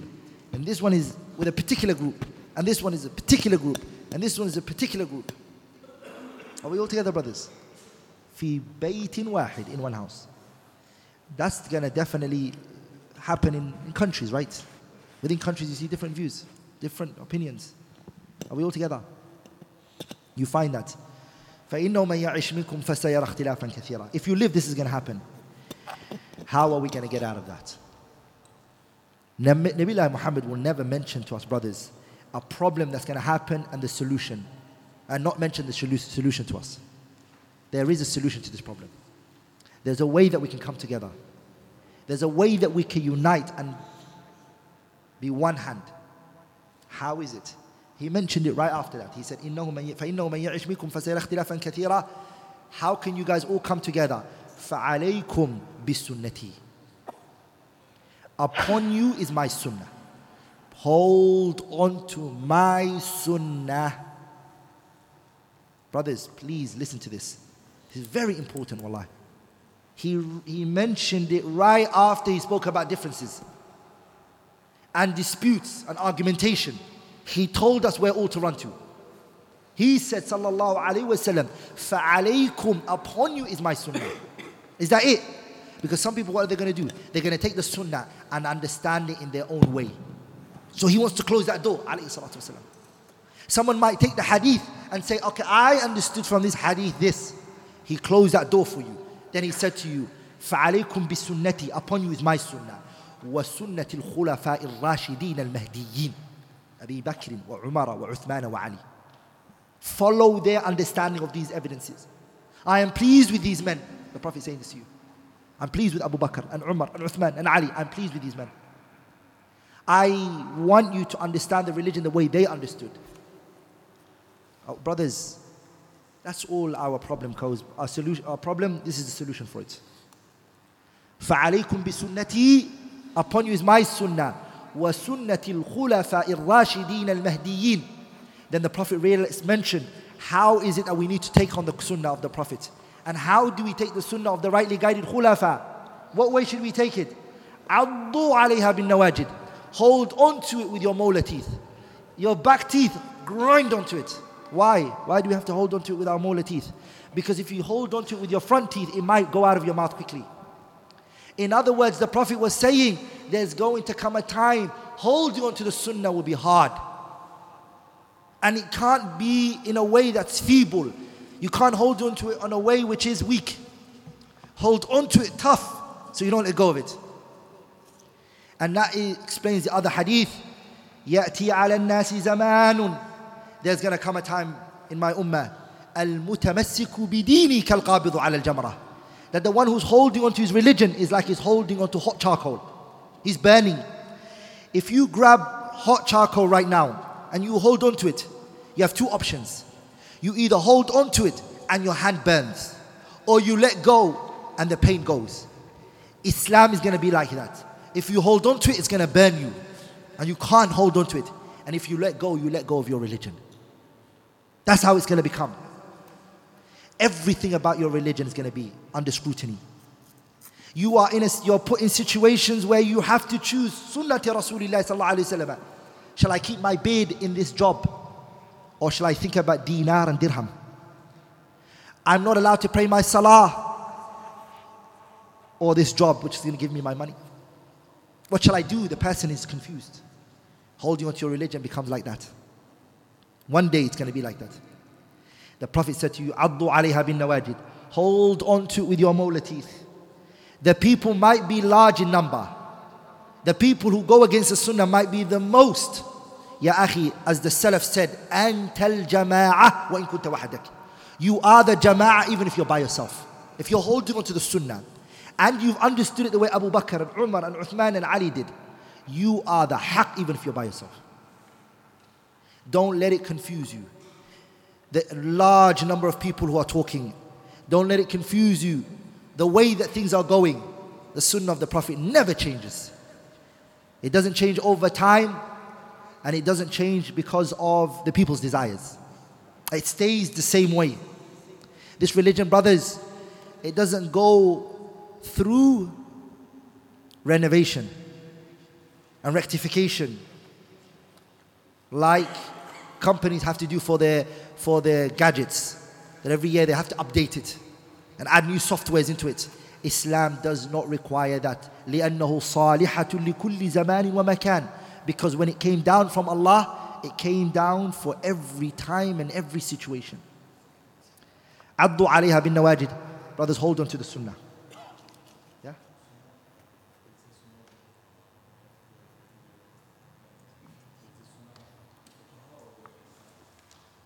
The sunnah here is Sunnatul Khulafa al-Rashidin, is Abu Bakr, Umar, Sahaba Rasulullah. The rightly guided at that time was Abu Bakr, Umar, Uthman and Ali. And the Sahaba, umuman, all of them. That's what Allah said in the ayah, فَإِنْ آمَنُوا بِمِثْلِ مَا آمَنْتُمْ بِهِ فَقَدْ اهْتَدَوْا. If they believe in Allah, the way that you guys believe in Allah, Ashabu Rasulillah, فَقَدْ اهْتَدَوْا, they are guided. وَإِنْ تَوَلُّوا, if they turn away from the way of the companions, فَإِنَّمَا هُمْ فِي شِقَاقٍ. We are upon misguidance. Pay attention now. The sunnah Don't understand it on your own intellect and the way you want. Let's understand it the way the Sahabas understood it and the way that they brought out the rulings. If the Sahabas have 5 views and you take one of those views, Jazakallahu khairan. No problem. 5 views of the Sahabas in this issue, if one of them seems right to you, no problem. You cannot make a 6th view. You can't create a 7th view. Without a doubt, within those 5, everyone's going to see one view to be right and the rest to be wrong. But you're entitled as long because it came from the Sahabas. These views. They are the eyewitnesses, brothers. Naam. And then the Prophet warned us, about the opposite. The opposite he warned us against. What is the opposite? وَإِيَّاكُمْ وَمُحْدَثَاتِ الْأُمُورِ. Brothers, stay away from the newly invented matters. People are going to introduce things. Stay away from it in the religion. Things are going to be added into the religion. Don't give it any consideration. وَإِيَّاكُمْ وَمُحْدَثَاتِ الْأُمُورِ. Stay away from the newly invented matters. And hold on to what? Hold on to the sunnah of the Prophet sallallahu alaihi wasallam. Don't get tired of it. Carry on. Now. الحديث 29 عن معاذ بن جبل رضي الله عنه قال قلت يا رسول الله أخبرني بعمل يدخلني الجنة ويباعدني عن النار. قال لقد سألت عن عظيم وإنه ليسير على من يسره الله تعالى عليه. تعبد الله ولا تشرك به شيئا وتقيم الصلاة وتؤتي الزكاة وتصوم رمضان وتحج البيت. ثم قال ألا أدلك على أبواب الخير؟ الصوم جنة والصدقة تطفئ الخطيئة كما يطفئ الماء النار وصلاة الرجل في جوف الليل. ثم تلا تتجافى جنوبهم عن المضاجع حتى بلغ يعملون. ثم قال ألا أخبرك برأس الأمر وعموده وذروة سنامه الجهاد. ثم قال ألا أخبرك بملاك ذلك كله؟ قلت بلى يا رسول الله. فأخذ بلسانه وقال كف عليك هذا. قلت يا نبي الله وإن لمواخذون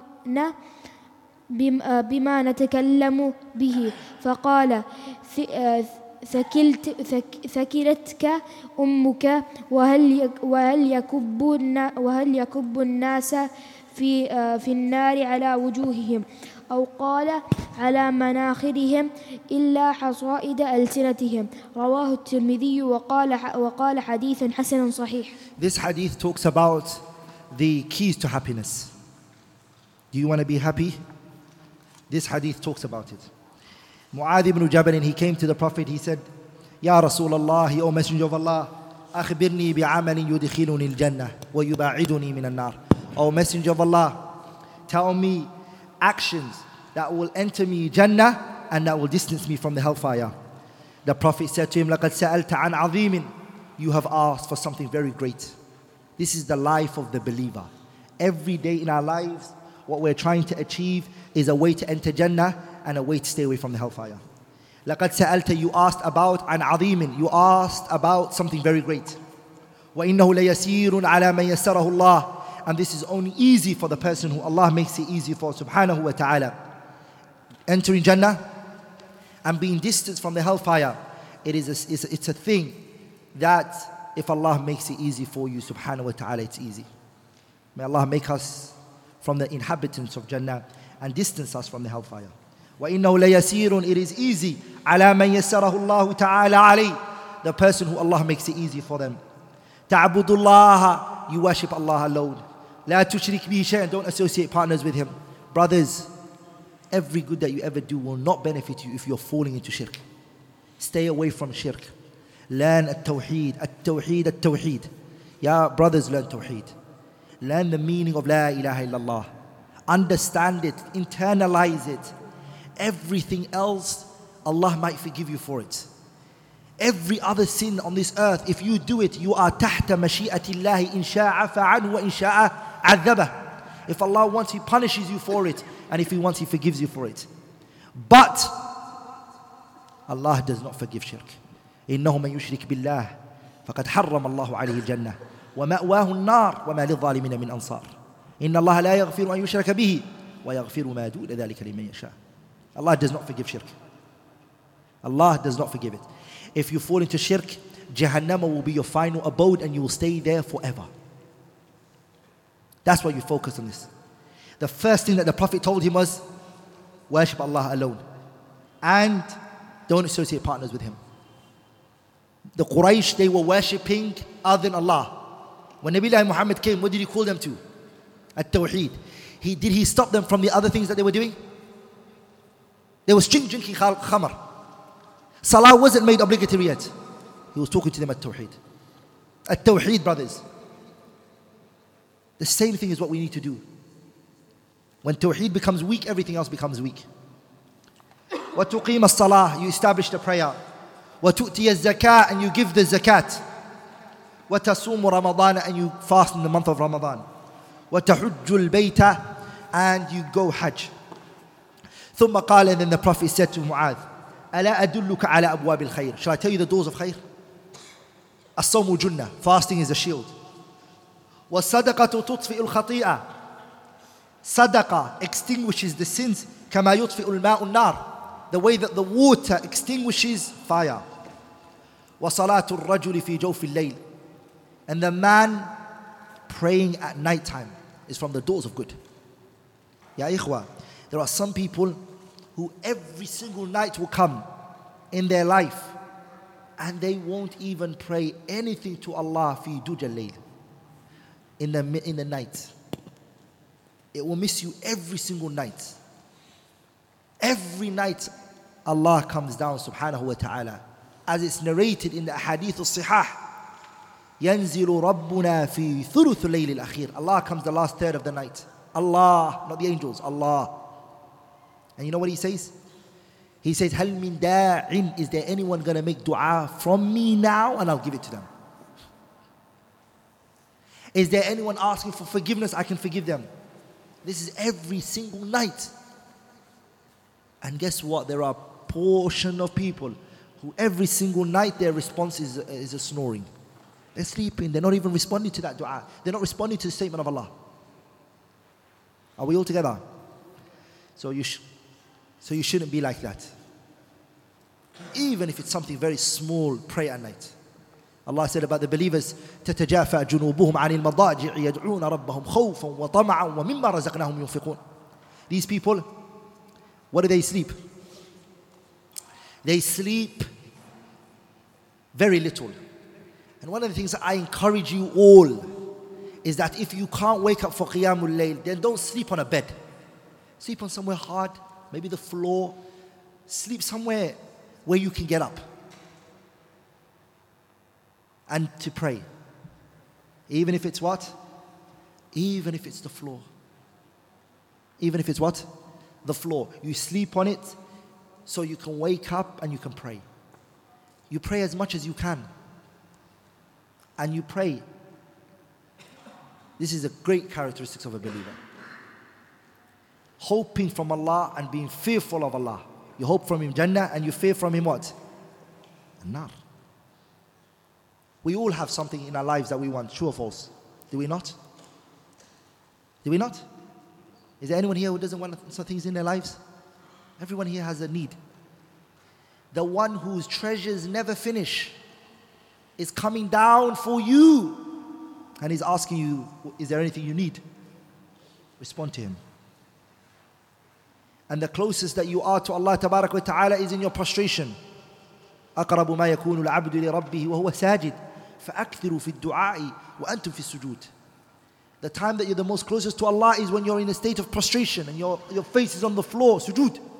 So increase in it and beg Him subhanahu wa ta'ala.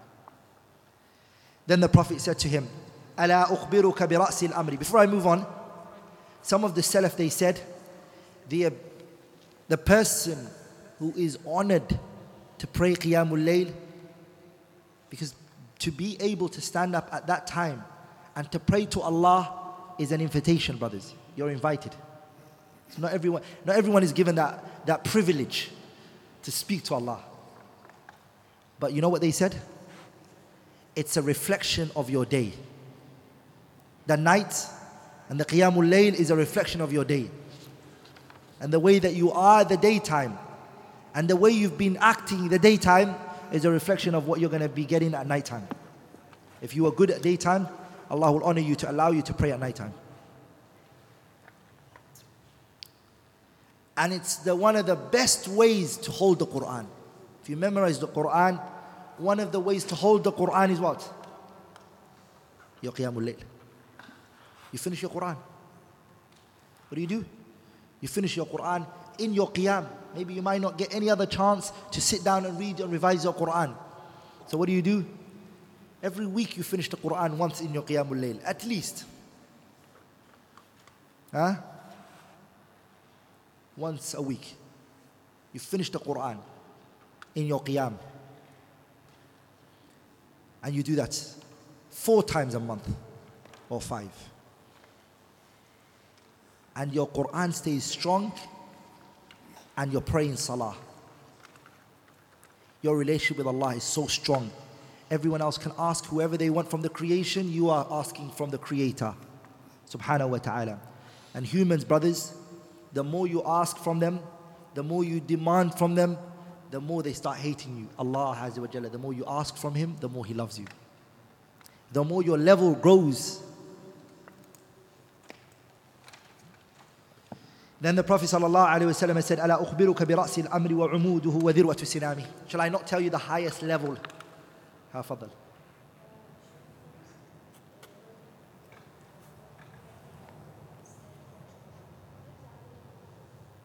So what do I mean by the Qiyamul Layl is a reflection of your day? What do I mean by that? What I mean is, if the daytime you are following the commandments of Allah and you are staying away from the prohibitions, you will be honored by Allah to be able to talk to Him at night. You get a VIP treatment. Does it make sense now? Jazakallah khairan. So the Prophet ﷺ said to Mu'adh ibn Jabal, أَلَا أُخْبِرُكَ بِرَأْسِ الْأَمْرِ وَعُمُودِهِ وَذِرْوَةُ السِّنَامِ. Shall I tell you the highest level, the pillars of Islam, the strongest structure of Islam? Shall I tell what they are? رَأْسُ الْأَمْرِ الْإِسْلَامِ. The head of everything is Islam. وَعُمُودِهِ الصَّلَاةِ. And the pillar is Salah. وَذِرْوَةُ سِنَامِهِ الْجِهَادُ فِي سَبِيلِ اللَّهِ. And ذِرْوَةُ سِنَامِهِ means the highest. ذِرْوَةُ sinam, by the way, brothers, it means the highest level of the hump of the camel. You know the camel? The camel. What does it have? It has hump, right?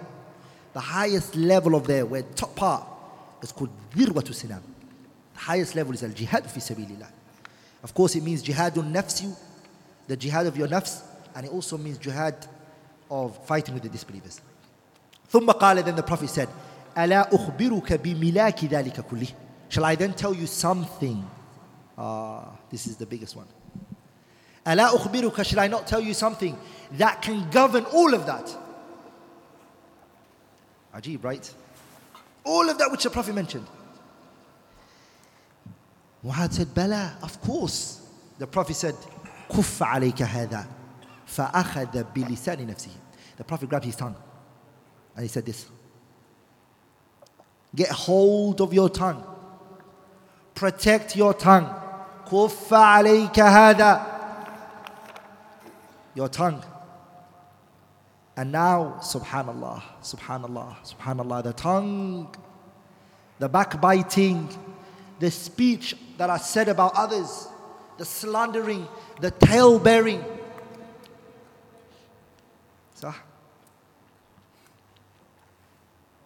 The tongue, something big, right? كف عليك هذا. Mu'adh said, أَوَ إِنَّا لَمُؤَاخَذُونَ بِمَا نَتَكَلَّمُ بِهِ يَا رَسُولَ اللَّهِ. Are we going to be held account for the things that we speak, O Messenger of Allah? Are we going to be held account for it? The Prophet said, ثَكِلَتْكَ أُمُّكَ يَا مُعَاذ. Mu'adh, may your mother lose you. May your mother lose you. And this, by the way, it translates not in a positive way in the English language. It sounds scary. Like in two answers the scholars gave. Number one, this wasn't a dua against a person. It's not. It's what the Arabs used to say. Even in our language and every other language, they have wordings that they use like that, a phrase that if you translate it, you're like, oof, that is serious. But it doesn't mean that. You use it for loved ones. So the Arabs never meant it what it seems like. Second thing is, there's a hadith narrated from the Prophet ﷺ where he said, if I make dua against the believers, if I say things against the believers, then that dua that gets turned into a dua for them. Are we all together? The Prophet said that, alayhi salatu wasalam. Al-Imam Muslim narrated in Sahih. Now pay attention to this. Thakilatka ummuka, the best translation is that the Arabs never used it for that, to be a curse against a person. The Prophet then said to him in response, he said to him, وَهَلْ يَكُبُ النَّاسَ فِي النَّارِ, what else do the people go into the hellfire head first? إِلَّا مَنَاخِرُ حَصَائِدِ أَلْسِنَتِهِمْ. Why do you think the people go head in first into Jahannam? إِلَّا حَصَائِدُ أَلْسِنَتِهِمْ, except what their tongues have brought forward. It is their tongue that's done this to them. A poet, he said, احفظ لسانك أيها الإنسان لا يلدغنك إنه ثعبان لا يلدغنك إنه ثعبان كم في المقابر من قتيل لسانه كان تهاب لقاه شجعان. He said, احفظ لسانك أيها الإنسان. O person, protect your tongue. لا يلدغنك, do not let your tongue bite you, for verily it's a scorpion. Your tongue is a scorpion. Don't let it bite you. How many people ended up in their graves because of statements that they said? Words that they exchanged with someone, and then they got shot or something, or they got killed, or it led to something one after. Do you know what the Prophet told us? He said, كُلَّمَا أَصْبَحَ الْعَبْدُ أَمَّا مَا مِنْ يَوْمٍ يُصْبِحُ الْعَبْدُ. There is not a day where the slave wakes up except his body parts, they talk to the tongue. Every morning when you wake up, your body talks to your tongue, and your body parts say to the tongue, اتق الله فينا, fear Allah in us. فإن استقمت استقمنا وإن اعوججت اعوججنا. If you are steadfast, we are steadfast with you, O tongue. And if you're corrupt, we're corrupt with you. What does it mean? Because you say something and the hand comes after it, right? If you do good, we go do good with you. And if you say something evil, we will follow you. We'll just do what you have to do. We'll save you. Are we all together, brothers? The tongue is a very powerful organ. It's a what? It's a very powerful organ. The Prophet ﷺ told us success is connected to three things. Nabiullah Muhammad told us this. The Prophet said success is three things. The first one of them is what? The first of them is أمسك لسانك, protect your tongue. Protect your tongue. لذلك some of the scholars, some of the wise men have once said, what they said was, the more a person is knowledgeable, the less he talks. And the more he is less knowledgeable, the more he speaks. Because they said, an empty vessel makes more noise than a full vessel. If you have a gallon, the water's half, if you shake it, it makes more sound, right? Than if it's full. When it's full, it makes what? It makes less sound. So the person who's knowledgeable speaks less, listens more. The second that the Prophet ﷺ has said from the successes, وَلِيَسَعْكَ بَيْتُكَ, let your house be a shelter for you. What does that mean? It means when the trials and tribulations come, learn to hold yourself in your houses.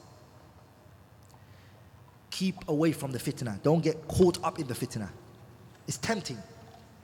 A lot of people, you get tempted to get caught up in the fitna. Who knows the third one?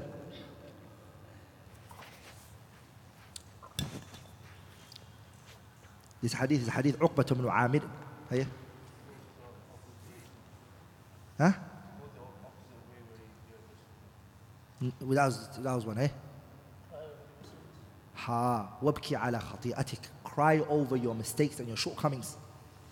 Whenever you remember the things that you did and the mistakes that came from you, cry over it. It's a sign of success. So from the first of them is خَطَرُ اللِّسَانِ. So those three are the success. Protect your tongue. Run away from the fitna and go to your houses. And the third one is cry over your sins. Brothers, I want to remind you something. What does it mean, run away from fitna and run to your houses? It means that your house is a safe haven for you. Imagine if your house is worse than what's outside. Imagine if you have a 60 plasma television in your house and all the sharr and the fasad is in your house and people have all these gadgets and everything, and the fitna that's happening in your house is worse than the streets. So, are we all together? Imagine that.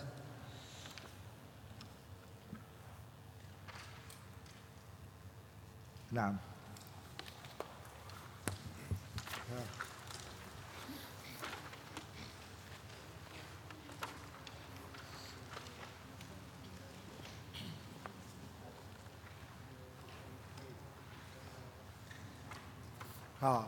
How do you reconcile this hadith, what we mentioned, that when the person wakes up every morning, the body talks to the what? To the tongue. And it says, fear Allah in us. If you are steadfast, we're steadfast. And if you are corrupted, we are corrupted with you. How do you reconcile that with the other narration that says that the heart is the king? There is no contradiction. The reason is because the body, from within the body, the tongue is the leader. And the whole entire human, the heart is the leader. The heart doesn't talk to the tongue. It's the body that talks to the tongue. Because the tongue controls the body. Are we all together? And as for the entirety of the human, the qalb controls it. That's what Shaykh ibn Uthaymeen said when he was asked that same question. Same question was put in. الحديث الثلاثون عن أبي ثعلبة الخسني جرثوم بن ناشر رضي الله عنه عن رسول الله صلى الله عليه وسلم قال: إن الله عز وجل فرض فرائض فلا تضيعوها، وحد حدودا فلا تعتدوها، وحرم أشياء فلا تنتهكوها، وسكت عن أشياء رحمة لكم من غير نسيان فلا تبحثوا عنها. حديث حسن رواه الدار قطني وغيره. أبي ثعلبة الخشني جرثوم بن عامر جرثوم بن ناشر he said that the Prophet ﷺ said, إن الله تعالى فرض فرائض فلا تضيعوها، وحد حدودا فلا تعتدوها، وحرم أشياء رحمة لكم وحرم أشياء فلا تنتهكوها، وسكت عن أشياء رحمة لكم فلا تبحثوا عنها.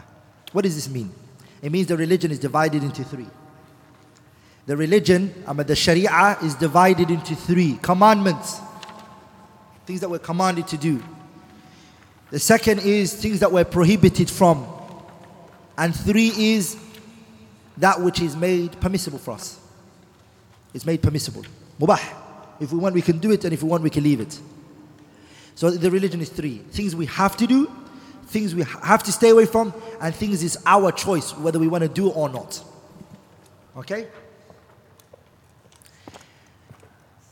The things which are the must that we need to do, ability is not connected to it. And ability is connected to it. The things that we have to do, the Sharia looks at your ability. The things that we need to stay away from, ability is not looked at.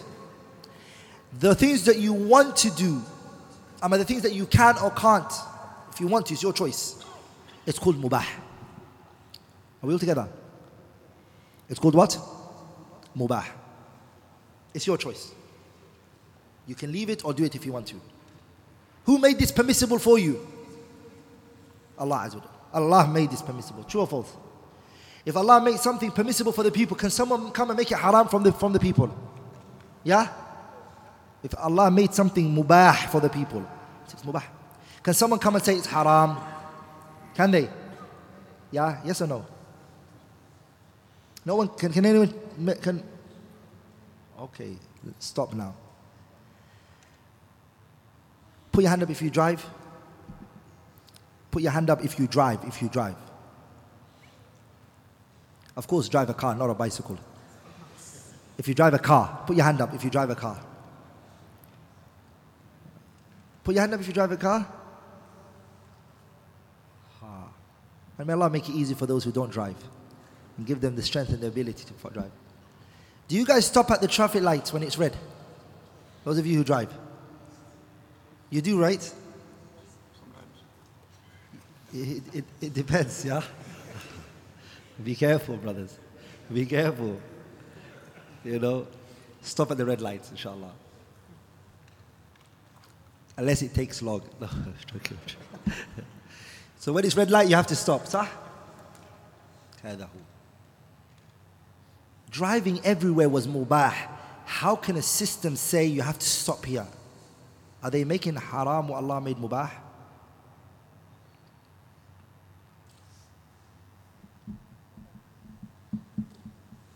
We could drive wherever we want, under whatever light. A government comes and says, stop, it's red, you have to stop. They're turning something that was mubah into what? Haram. And they're going to give you what do we do in this situation, brothers? Huh? So this issue, are we allowed to stop at the red lights? But you all said, or majority of you guys nodded, that you can't make the mubah haram.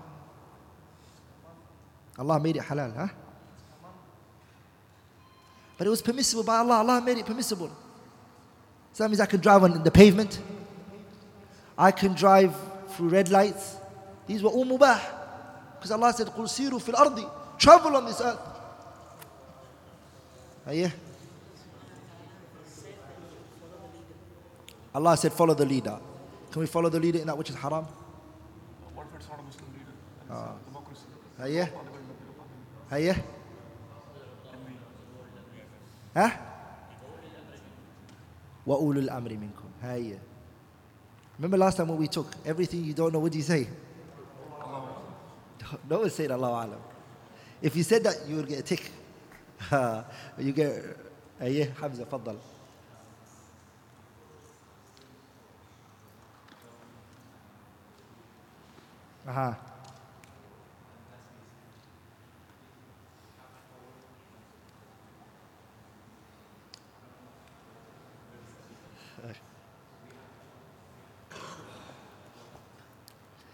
I like the fact that you're all very adamant, and alhamdulillah, all of you guys see how important it is that we follow the rules and regulations. Allahumma barik. I'm with you guys. By the way, I'm not saying in any way, shape or form that we drive on pavements or we go through red lights. No way am I saying that. But I'm saying, how do we reconcile these two? It's very easy. Write this down. The mubah is two types. The mubah is what? It's two types. The first mubah is that which the Sharia stated its ibaha. The Sharia came and said, this is halal. The ibaha, the permissibility of it is stated. Are we all together, brothers? It's stated. No leader, no individual can make this one haram. No one can. This is called ibahatul mansusa. It's a ibaha that is stated. No leader, no individual can make this one. Huh? No leader or no person can come and say this is haram. Are we all together? No one can. The second type is that which the Sharia was silent about. The ibaha here, the permissibility of this came by way of the Sharia being silent about it. And we know whatever the Sharia is silent about it, it's mubah, you can do it. Are we all together? Because of the hadith here that we have, وَمَا سَكَتَ عَنْهُ. And whatever Allah is silent about, He was silent about it because of what? Mercy for you, do it. The Sharia doesn't come and say, you're allowed to use a mobile phone, you're allowed to do this. No, it just doesn't say that it's haram, so it means it's halal. And of course here we're talking about mu'amalat. We're not talking about ibadat. Ibadat, you have to get evidence for it. Are we all together? Anything which comes by way of what? Sukut, the Sharia didn't say anything about it. If the leader sees benefit in prohibiting the people from it, he can. Or if a father sees it a wisdom and a maslaha rajiha to stop the people from it. The second type, which is what? That which the Sharia is silent about. If the leader sees a benefit in prohibiting the people from it and stripping the ibaha from them, he can do that. Are we all together? And that's what Ahmad Shakir mentioned in the Hashiyah of Musnad al-Imam Ahmad. Are we all together? So driving a car is something which comes by way of what? وَمَا سَكَتَ عَنْهُ رَحْمَةً لَكُمْ. Whatever the Sharia was silent about. So the leader, if he sees a maslaha in telling you stop here, you walk here, he can do that. He's allowed to. Are we all together, brothers? He's allowed to. Naam. Brothers, we won't finish. We've got 42 hadiths to do. I want to finish it today. So let's, inshallah ta'ala, if we get time, let's do the questions at the end. Barakallah. الحديث الحادي والثلاثون عن أبي العباس سهل بن سعد الساعدي رضي الله عنه قال جاء رجل إلى النبي صلى الله عليه وسلم فقال يا رسول الله دلني على عمل إذا أنا عملته أحبني الله وأحبني الناس فقال ازهد في الدنيا يحبك الله وازهد فيما عند الناس يحبك الناس. حديث حسن رواه ابن ماجه وغيره بأسانيد حسنة. A man came to the Prophet and he said, Ya Rasulullah, tell me an action, if I do it, Allah will love me and the people will love me. This shows the permissibility of wanting the people to love you. No problem.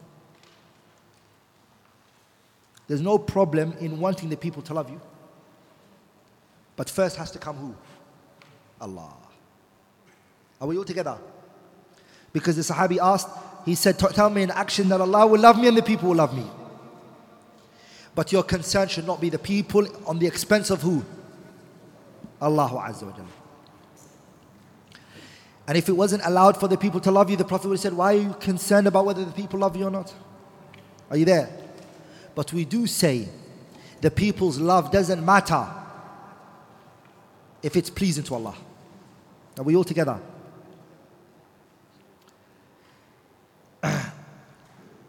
How can you earn the love of Allah? Izhad fi dunya yuhibbuk Allah. Be aesthetic in this dunya, Allah will love you. Wazhad fi ma inda nasi. Leave off what's in the hands of the people. Don't be a person who wants what's in the people's hands. The people will love you.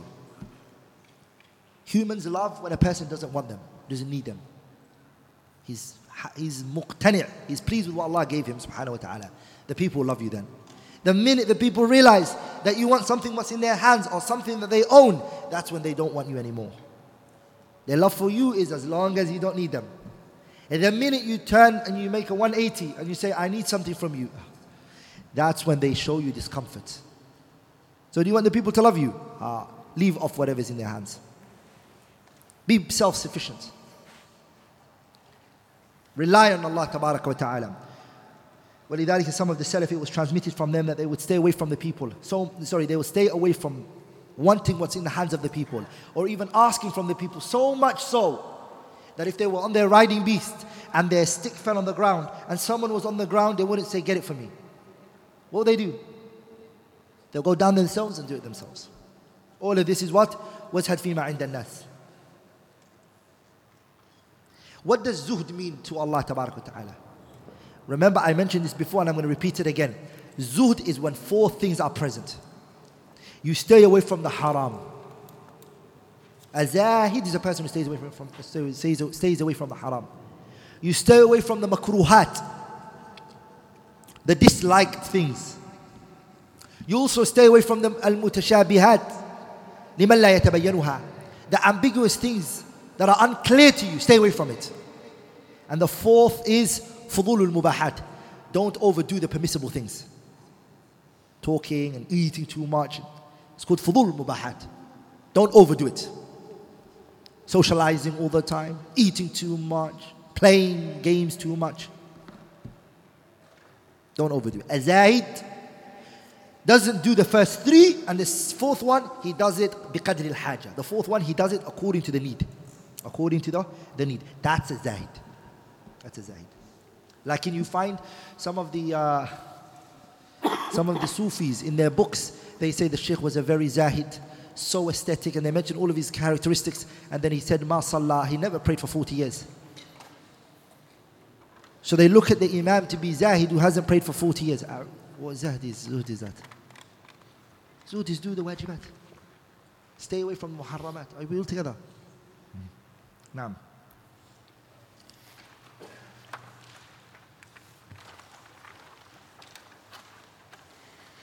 الحديث الثاني والثلاثون عن أبي سعيد سعد بن مالك بن سنان الخدري رضي الله عنه أن رسول الله صلى الله عليه وسلم قال: لا ضرر ولا ضرار. حديث حسن رواه ابن ماجه والدارقطني وغيرهما مسندا. ورواه مالك في الموطأ مرسلا عن عمرو بن يحيى عن أبيه عن النبي صلى الله عليه وسلم، فأسقط أبا سعيد، وله طرق يقوي بعضها بعضا. Here this hadith, the Prophet sallallahu alaihi wasallam, he says, لا ضرر ولا ضرار. لا ضرر ولا ضرار. The best definition, the best meaning that's given is don't initiate harm to the people, and don't harm the people in retaliation as well, which we mentioned before in the oppression.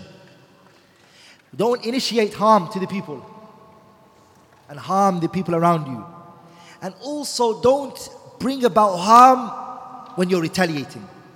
فإن عاقبتم فعاقبوا بمثل ما عوقبتم به. If someone harms you, shar'an, you're allowed to harm them in response to the amount of harm that they caused you, and not overdo it. Are we all together? Like, you can't go overboard.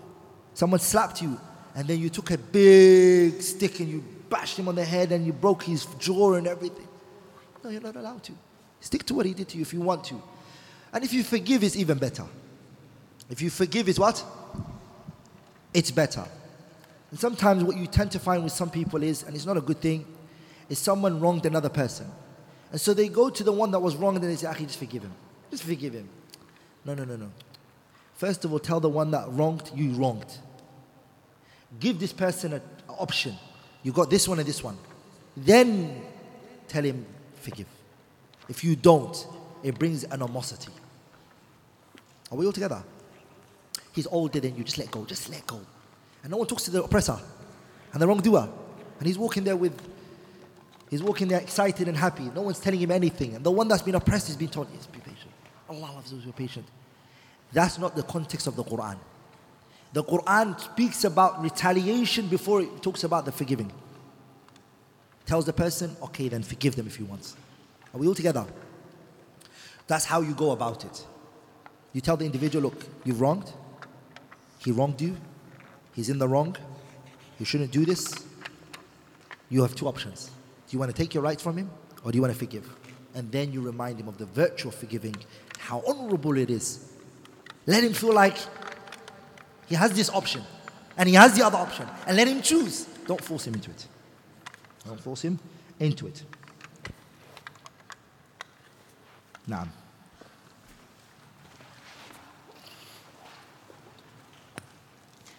الحديث الثالث والثلاثون عن ابن عباس رضي الله عنه أن النبي صلى الله عليه وسلم قال: لو يعطى الناس بدعواهم لادعى رجال أموال قوم ودماءهم، لكن البينة على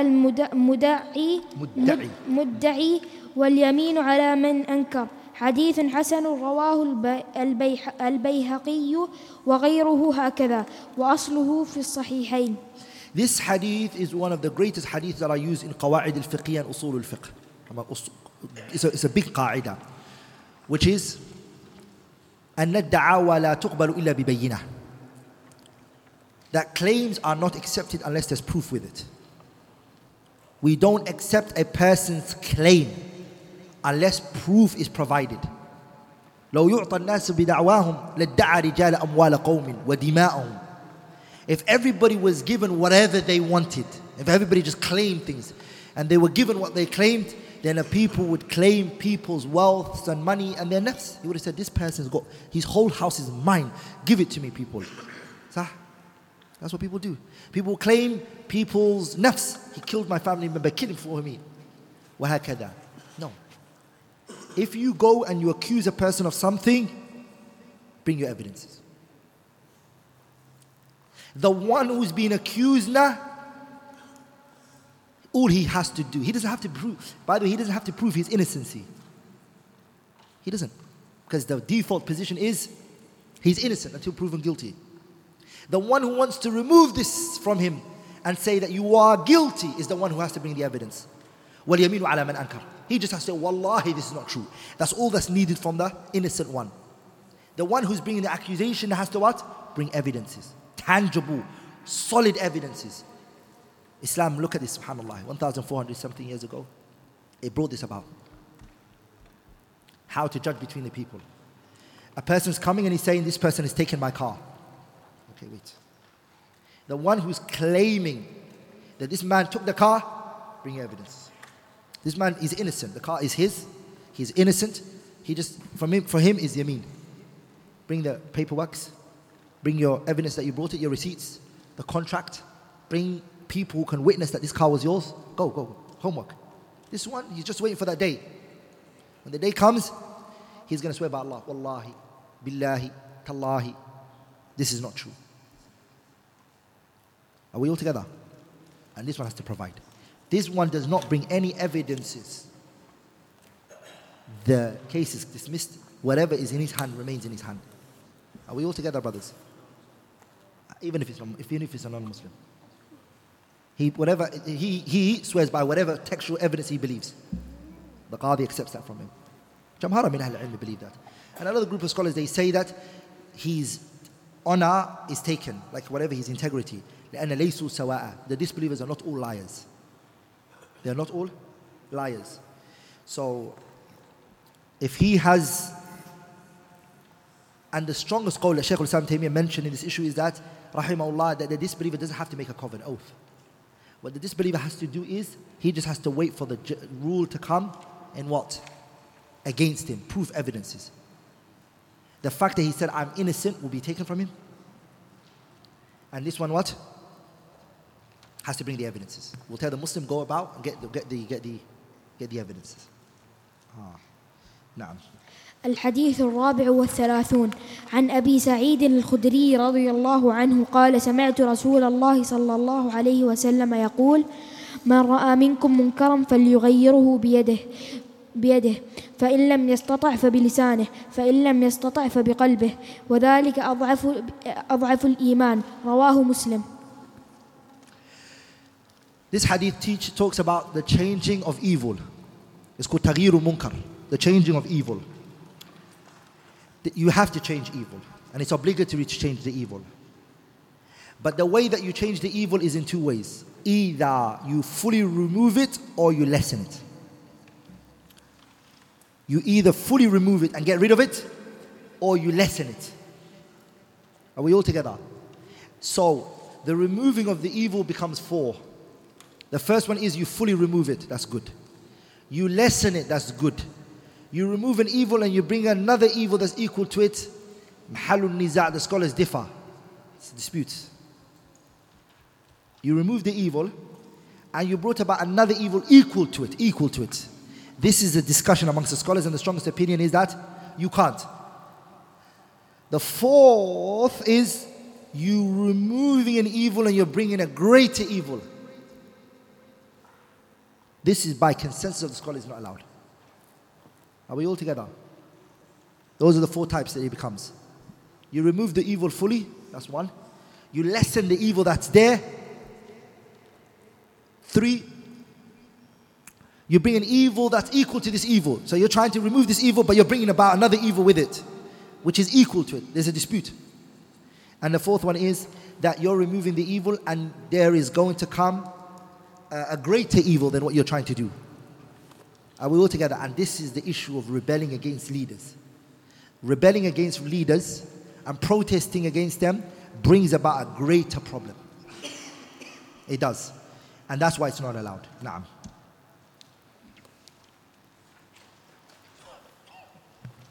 الحديث 35 عن أبي هريرة رضي الله عنه قال رسول الله صلى الله عليه وسلم لا تحاسدوا ولا تناجسوا ولا تباغضوا ولا تدابروا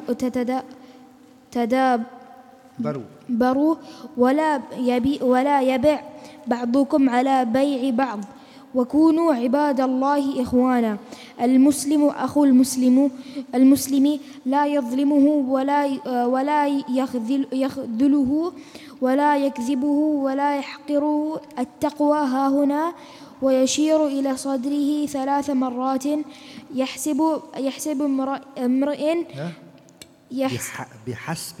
بحسب امرئ من الشر أن يحقر أخاه المسلم كل مسلم على المسلم حرام دمه وماله وعرضه رواه مسلم.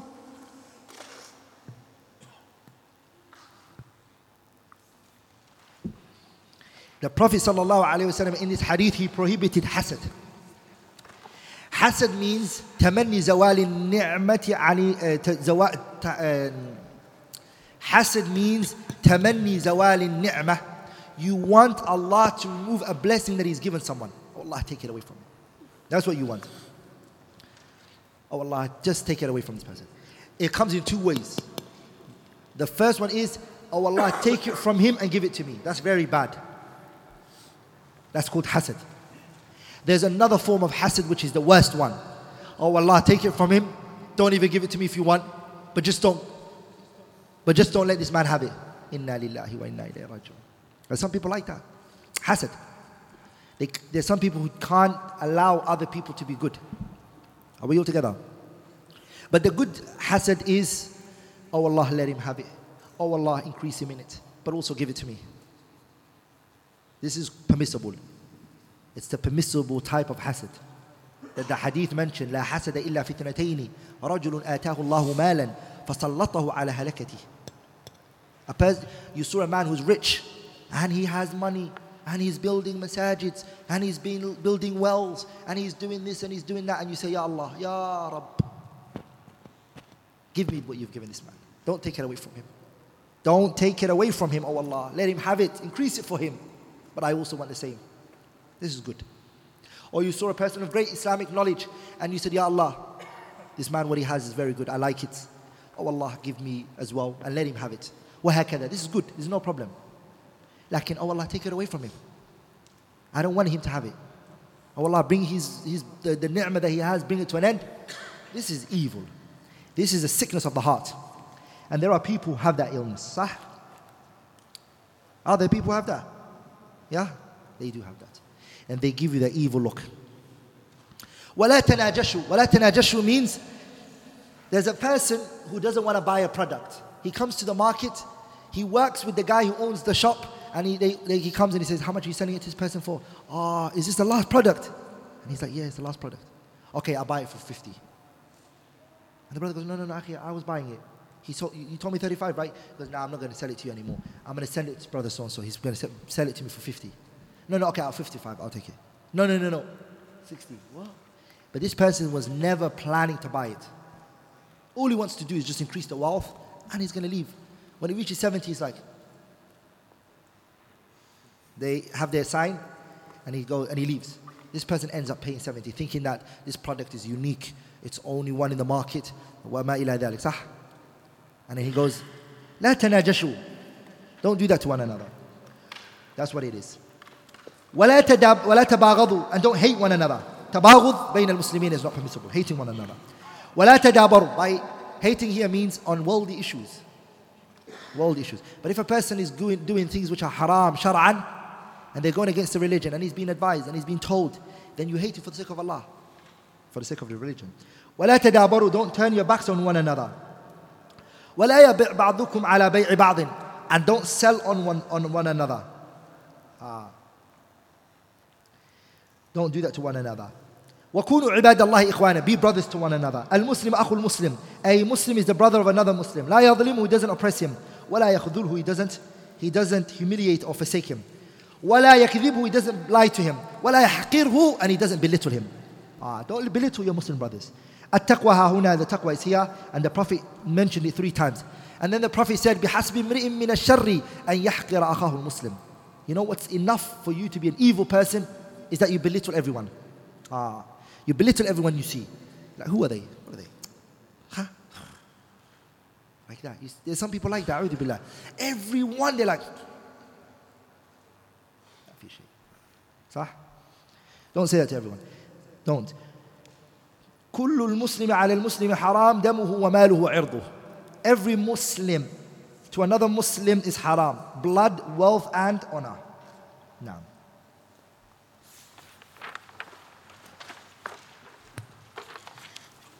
الحديث 36 عن أبي هريرة رضي الله عنه عن النبي صلى الله عليه وسلم قال: من نفس عن مؤمن كربة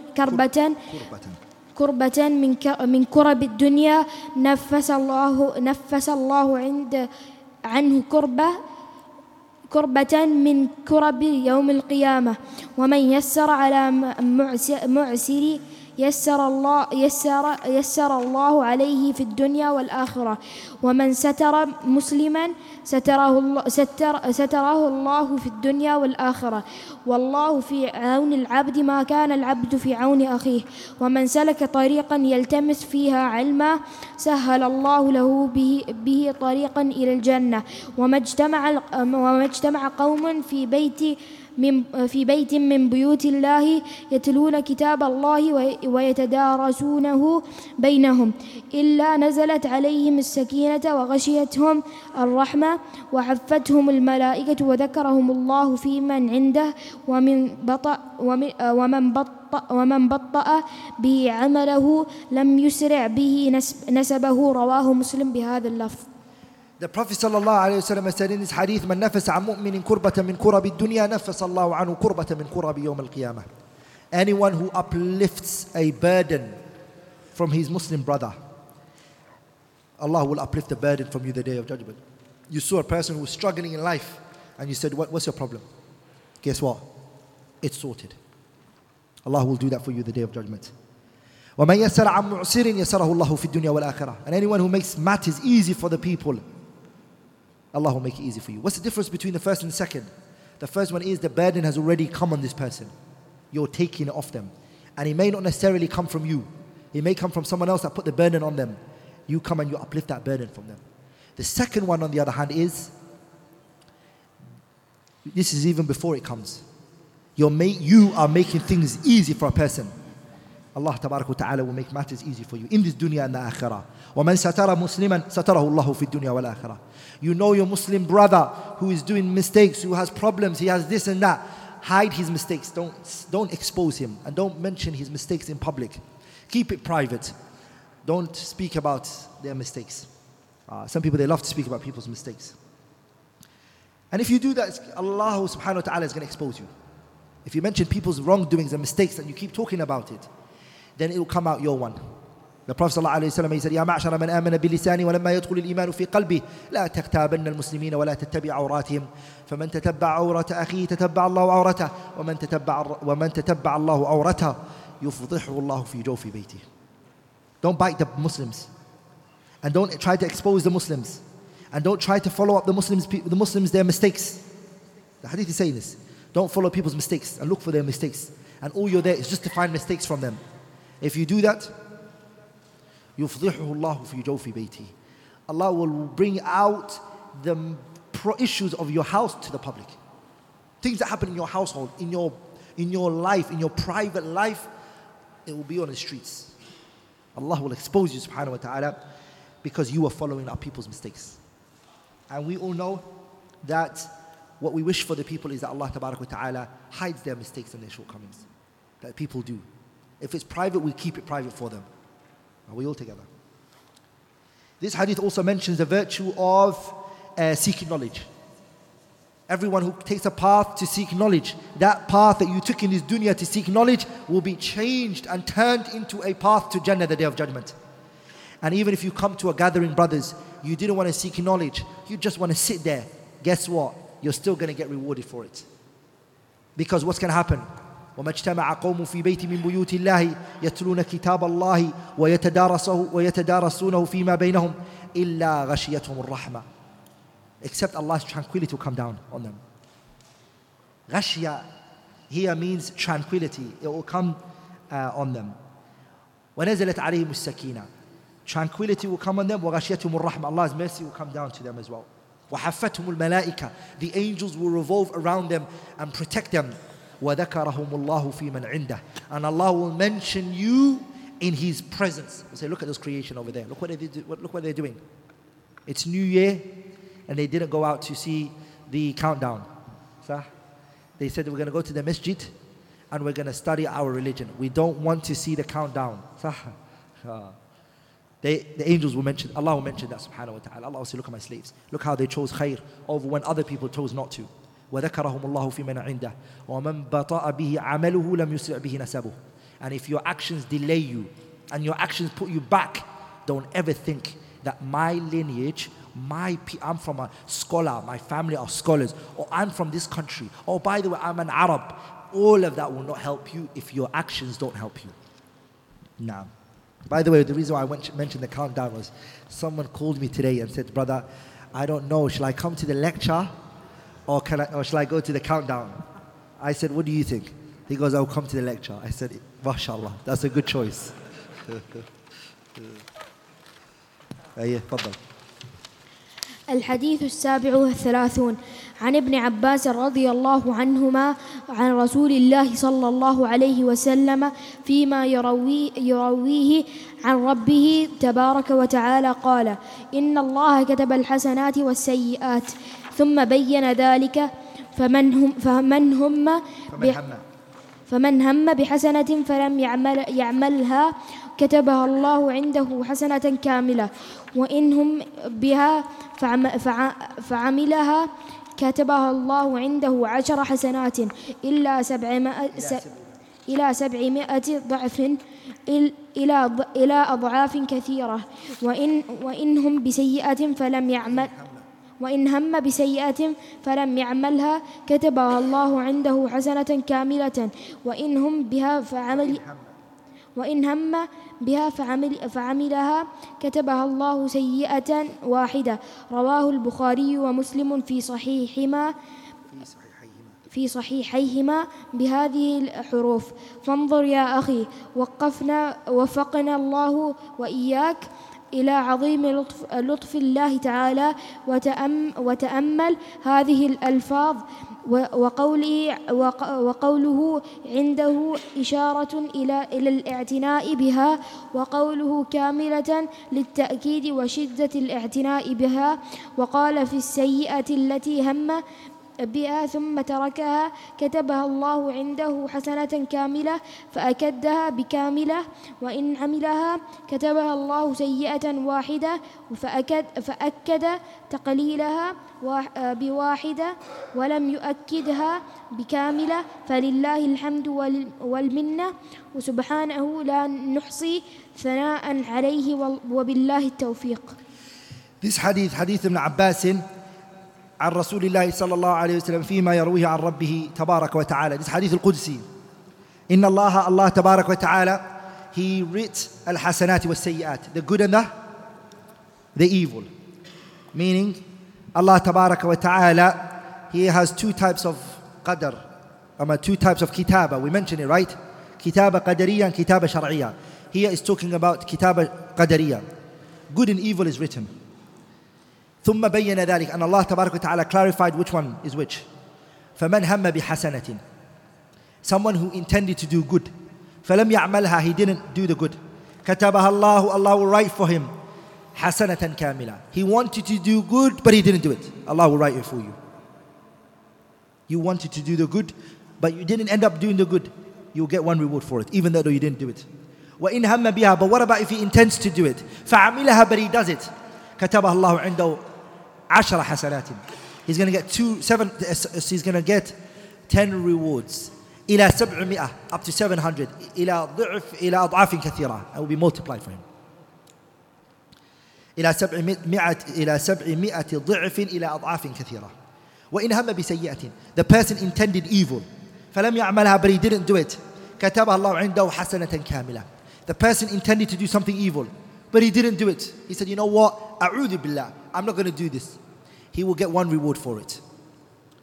What about if he does the evil that he thought about doing? وَإِنْ هَمَّ بِهَا وَعَمِلَهَا, he thought of the evil and he did the evil. كَتَبَهَا اللَّهُ سَيِّئَةً وَاحِدَةً, only one sin. So what does Allah want for you? Good. Look how kind He is. He only wrote one sin for you when you did do it. And when you chose not to do it, Allah gave you one reward. That's what the ayah means. يُرِيدُ اللَّهُ أَن يُخَفِّفَ عَنْكُمْ. Allah wants to make things easy for us. يُرِيدُ اللَّهُ أَن يَتُوبَ عَلَيْكُمْ. Allah wants to take your repentance. Allah wants to make things good for you. It's us. Naam.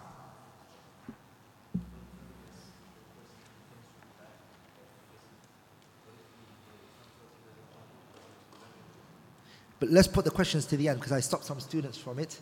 If I answer your one, it's going to be unfair on them. So I'm going to put those questions to the end, inshallah. Please, let me finish it. I need to finish it today so we can start Nukhbatul Fikr tomorrow. نعم. الحديث 38 عن أبي هريرة رضي الله عنه قال قال رسول الله صلى الله عليه وسلم إن الله تعالى قال من عاد لي وليا فقد آذنته بالحرب وما تقرب إلي عبدي بشيء أحب إلي مما افترضته عليه ولا يزال عبدي يتقرب إلي بالنوافل حتى أحبه فإذا أحببته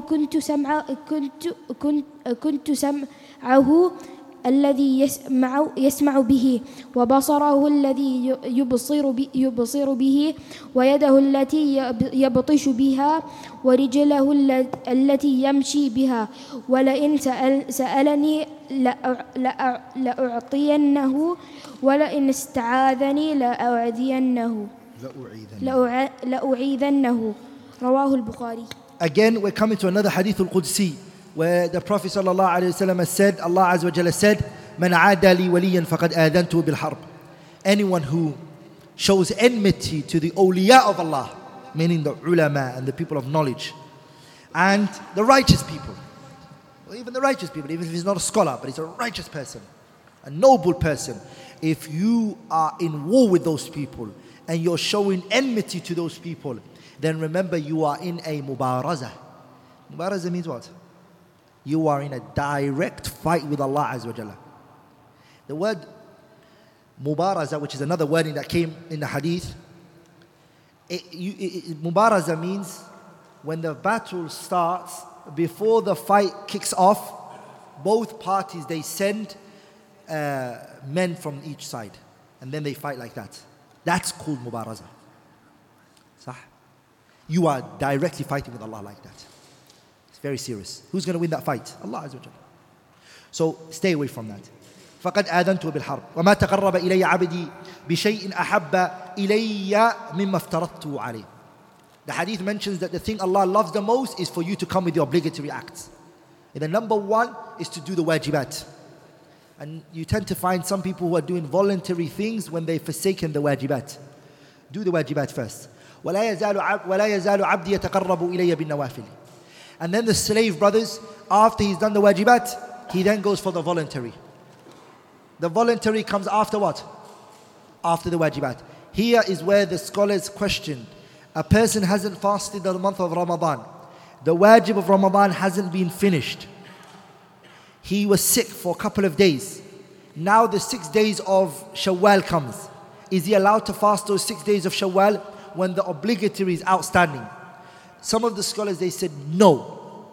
He has to fast Ramadan and finish Ramadan first before he can think about Shawwal. Because Shawwal is a sunnah and Ramadan is a wajib, and the wajib takes precedence over the sunnah. And they use this hadith because the Prophet said in the hadith, Allah Azza wa Jalla said, وَمَا تَقَرَّبَ إِلَيَّ بِعَبْدِي بِشَيْءٍ أَحَبَّ إِلَيَّ مِمَّا افْتَرَضْتُ عَلَيْهِ. The thing Allah loves the most is the wajibat. وَلَا يَزَالُ عَبْدِي يَتَقَرَّبُ إِلَيَّ بِالنَّوَافِلِ. And the voluntary was mentioned after that. And also the other evidence that they used was the Prophet ﷺ, he said, مَنْ صَامَ رَمَضَانَ ثُمَّ أَتْبَعَهُ سِتًّا مِنْ شَوَّالٍ. Anyone who fasts Ramadan and then he follows it with Shawwal. So he fasts Ramadan, all of Ramadan is done. And then it's Shawwal. So they said, look, he has to do Ramadan first and then Shawwal. We won't go into this because we've spoken about it many times and we've explained it in Umdatul Ahkam. If the person does the wajibat and then follows it up with a voluntary, he will become beloved to Allah Azza wa Jalla. And he will become beloved to Allah so much so that your hearings will be protected. Allah will protect your hearing. Allah will protect your seeing. Allah Tabarak wa Ta'ala protect your hand and what you touch. Allah protect you where you walk to. He will protect you. You will be under Allah Tabarak wa Ta'ala's care. وَلَئِن سَأَلَنِي, and this person, if he asks me for something, لَأُعْطِيَنَّهُ, I will give it to him. وَلَئِنِ اسْتَعَاذَنِي لَأُعِيذَنَّهُ, and if he seeks refuge in me, I will protect him from what he asks me from. That you become that powerful. In other words, this hadith explains to us who is a wali. A wali is a what? The one who did the wajibat and then came with the voluntary as well. So, in some places in the world, they've made the awliya, and if you tend to look at the Sufiya, Yarhamukallah, the Sufiya, who is the awliya for the Sufiya? Have you ever seen a woman who's the awliya for the Sufiya? Have you ever seen them make a woman as a wali for the Sufiya? Have you ever seen that? Huh? They do. In India they did it. Allah barik. Yeah? In Pakistan, okay. Allah barik. But it's not common amongst them. Feminists, why don't they fight with these guys? Because this is their rights that's been taken from them here. أَلَا إِنَّ أَوْلِيَاءَ اللَّهِ لَا خَوْفٌ عَلَيْهِمْ وَلَا هُمْ يَحْزَنُونَ. The woman can be a wali. Well, who's preventing her from being a wali? If she came with the wajibat and she came with the voluntary, she's a wali min awliya illahi azza wa jal. Why is it only men that have to be the awliya? Sah? No, they don't. Women can be a wali. So the feminists are fighting in a battle and they're doing things which are not needed from them. This is where they should have been. Yeah? This is where they should have got their rights that's taken from them. If we can use the word feminism. Feminism is disbelief of Allah Azza wa Jalla. It's not Islam. نعم. الحديث 39 عن ابن عباس رضي الله عنه أن رسول الله صلى الله عليه وسلم قال: إن الله تجاوز لي عن أمتي الخطأ والنسيان وما استكرهوا عليه. حديث حسن رواه ابن ماجه والبيهقي وغيرهما. This hadith, we've touched on it when we were speaking about Qawa'id al-Fiqhiyah. 3 things we are forgiven for if it happens from us. The first, إِنَّ اللَّهَ تَجَاوَزَ عَنْ أُمَّتِي الْخَطَأ. If we do something by mistake, we're forgiven. وَالنِّسْيَانِ, if we forget something which we had to do this, but we forgot it, Allah will forgive us. وَمَا اسْتُكْرِهُ عَلَيْهِ, and if we are coerced into doing something, no, we're forgiven. 3 situations. If we if we do something out of mistake, we're not going to be held account for it. صح? We're not going to be held. We're not going to be held account for it. And no one's going to hold you account for it. Sharia can hold you account for an accident. Yeah, Allah is not going to punish you for it. You're not going to be punished for doing this action by in Allah Azza wa Jalla. But if you hit someone and they died from it, you have to pay the blood money. You can't say, Wallah, it was khata, it was a mistake. Then this blood, what's going to happen with it? Are they just going to their child or their son? No, the blood money needs to be given. But like to Allah, you're not a criminal. It was a mistake. رَبَّنَا لَا تُؤَاخِذْنَا إِن نَسِينَا أَوْ أَخْطَأْنَا. Imam Muslim narrated من حديث ابن عباس, Allah says, قَدْ فَعَلْتُ. This is dua, رَبَّنَا, O our Lord, لَا تُؤَاخِذْنَا, don't hold us account for, إِن نَسِينَا, if we forget, أَوْ أَخْطَأْنَا, or if we do a mistake. The messenger said in a hadith, Al-Imam Muslim narrated in his Sahih, من حديث ابن عباس, Allah said, قَدْ فَعَلْتُ, I have done that for you, what you asked me for. Meaning, I'm not going to hold you account for what? For what you do out of mistake or forgetfulness. Allah is saying that subhanahu wa ta'ala. قَدْ فَعَلْتُ. So we know already that something you do out of forgetfulness or you do it out of a mistake. Is disbelief to stand on the mushaf true or false? It is. Kufr billah. If somebody takes the mushaf, puts it on the floor, puts his leg on it, he disbelieves. But what about if he thought it was a catalogue? He thought, he picked up a mushaf, he put it on the floor, he took another book and he put it on top of the mushaf and they stood on it and he was trying to get something from somewhere, and then when he came down he realized, La ilaha illallah Muhammadan Rasulullah, I was standing on the mushaf. Is this disbelief? La, it's khata, it's a mistake. It's a what? I remember, wallahi, a man who did this happened to him. He took a mushaf, he put it on the floor, he put something else on top of it, and he went and he took it. And then when he came down, a brother saw him, he said, La, because he had takfir mindset. So he looked at him and said, Inna lillahi, you're a kafir. You are a kafir. Here, come to me, sit down. Say, Ashhadu. Wallah, it's not a joke. Say it after me. Ashhadu. Allah, ilaha, illallah, wa ashhadu. Wa anna ma'am. He said it, say it after me. When he said it after him, even worse than that, he gave him another second fatwa. Hey, what's the second fatwa? He goes, all of the hajj that you did, all of the good that you did before is all nullified. Now you have to do hajj again. Now you have to redo your marriage. I said, A'udhu billahi, A'udhu billah. Did you not read 42 hadiths of Imam Al Nawawi, the Araba'een Al Nawawi? Hey, why? There's a hadith in Allah tajawaz an ummati al-khata wa nisyan wa mastukriya alayh. Are we all together? So these things, brothers, these ahadith here are very comprehensive. Very comprehensive hadith. They'll benefit you everywhere you go. Everywhere you go. But remember the duress, the coercion, you're coerced, you can't do to cause harm to someone else. So a person put a gun to your head and then they said, for instance, go rape that woman, for instance. You can't say, okay, I'm under coercion, I have to do it. No, you can't. You're not allowed to. Or they put a gun to your head and then they said, kill this person. You can't. You can't. So what you can do under ikrah is limited, or it's mentioned. It's not unrestricted. But if they tell you to disbelieve in Allah Azza wa Jalla and say, insult Islam, insult the Prophet, insult the religion, then you can, to save your life. You can. You can insult the deen, you can insult everything. إِلَّا مَنْ أُكْرِهَ وَقَلْبُهُ مُطْمَئِنٌ بِالْإِيمَانِ وَلَكِنْ مَنْ شَرَحَ بِالْكُفْرِ صَدْرًا فَعَلَيْهِمْ غَضَبٌ مِّنَ اللَّهِ. نعم. الحديث الأربعون عن ابن عمر رضي الله عنهما قال أخذ رسول الله صلى الله عليه وسلم بمنكبي فقال كن في الدنيا كأنك غريب أو عابر سبيل. وكان ابن عمر رضي الله عنهما يقول إذا أمسيت فلا تنتظر الصباح وإذا أصبحت فلا تنتظر المساء وخذ من صحتك لمرضك ومن حياتك لموتك. رواه البخاري. This hadith is one of the hadiths that remind us of how short this world is. It's the hadith used for qasrul amal. Some people, they have a long amal. Like, I'm going to live, and this is what I'm going to do, and this is what I'm going to do, and inshallah ta'ala, I'm going to do this, and 10 years after that, I'm going to do this, and 30 years after that, I'm going to... Have you not seen people who are very old, and they say, my future plans are...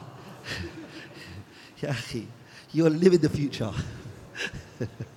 You are in the future. This is your future. Adeeb, wallah, you see that. It's a person who doesn't have qasr al-amal. ولذلك, there was a story I read one time that a man, he led the salah. So they were leading the salah. And they didn't have an imam, so then they asked one man, go lead. And he said, no, I don't want to lead. They said, no, please lead us. And he said, no, I don't want to lead. And they said, no, you have to, you know the Quran more than us. And he said, okay. But tomorrow, make sure you guys don't ask me to lead again. I will do it today, but don't ask us. Don't ask me to do it tomorrow. They said, A'udhu billah. Do you believe that you're going to live tomorrow? Do you pray your salah like you're going to live tomorrow? They said, please don't lead us now. Let someone else lead us. Meaning we pray our salah like it's the last prayer. قصر الأمل. ولذلك أبو بكر رضي الله عنه, he said, وَالْمَوْتُ أَقْرَبُ إِلَىٰ إِحْدَاكُمْ مِنْ شِرَاكِ نَعْلِهِ. That one of you, death is closer to you than your shoelaces. You live your life like that. So the Prophet is teaching his companion, كُنْ فِي الدُّنْيَا كَأَنَّكَ غَرِيبٌ أَوْ عَابِرِ سَبِيلٍ. Live in this world as though you are a traveler or a person who's crossing a road. That's how you live your life. Some of the scholars, they brought a benefit out here. They said that when it comes to your ibadat is what the hadiths are referring to. Pay attention to this. Your religious way is that you do your ibadah to the best of your ability. You do the ta'at to the best of your abilities. But when it comes to worldly accomplishment, you work as though you're never going to live. So you're never going to die, Because it's true, if the Muslim doesn't work as though long-term plans, if he doesn't make it, then the work ethics is going to be very low. Are you there, brothers? So you work hard. You work to the future. You put plans together. But your ibadah and your ta'ah of Allah and His Messenger is like your salah. You pray with khushu', like you're never going to live after this. The ibadat, the sadaqah, the way you give it is like, I'm going to die tomorrow. I may not have the ability to give the sadaqah. Let me give it now. This is the hadith. كن في الدنيا كأنك غريب أو عابر سبيل. They said that. نعم. الحديث 41 عن أبي محمد عبد الله ابن عمرو بن العاص رضي الله عنهما قال رسول الله صلى الله عليه وسلم لا يؤمن أحدكم حتى يكون هواه تبعا لما جئت به.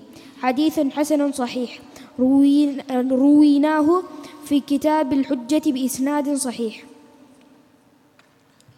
الحجة here means the كتاب مختصر الحجة على تارك المحجة. That's the kitab he's referring to here. Abi Muhammad Abdullah ibn Amr ibn al-Asim, the great noble Sahabi, radiyallahu ta'ala anhuma, may Allah be pleased with him and his father. He said that the Prophet sallallahu alayhi wa sallam, he said, لا يؤمن أحدكم, that one of you is not a believer, حتى يكون هواه تبعا لما جئت به. That one of you is not a believer until what? Until his desires is in line with what? Until his desires is in line with what I came with. Okay? So this is taken from the kitab Al-Hujja ala Tariq al-Mahajja by Abi al-Fath Nasr ibn Ibrahim al-Maqdisi's kitab. That's what he's referring to. So the person's desires has to be in line with the Quran and the Sunnah. You want something, Allah and His Messenger sanction something else, take it. فَلَا وَرَبِّكَ لَا يُؤْمِنُونَ حتى يحكموك فيما شجر بينهم ثم لا يجدوا في أنفسهم حرجا مما قضيت ويسلموا تسليما. If Allah and His Messenger pass a ruling in a matter and they give a judgment in a matter, you don't have a choice anymore, my beloved brother and sister. You have no choice.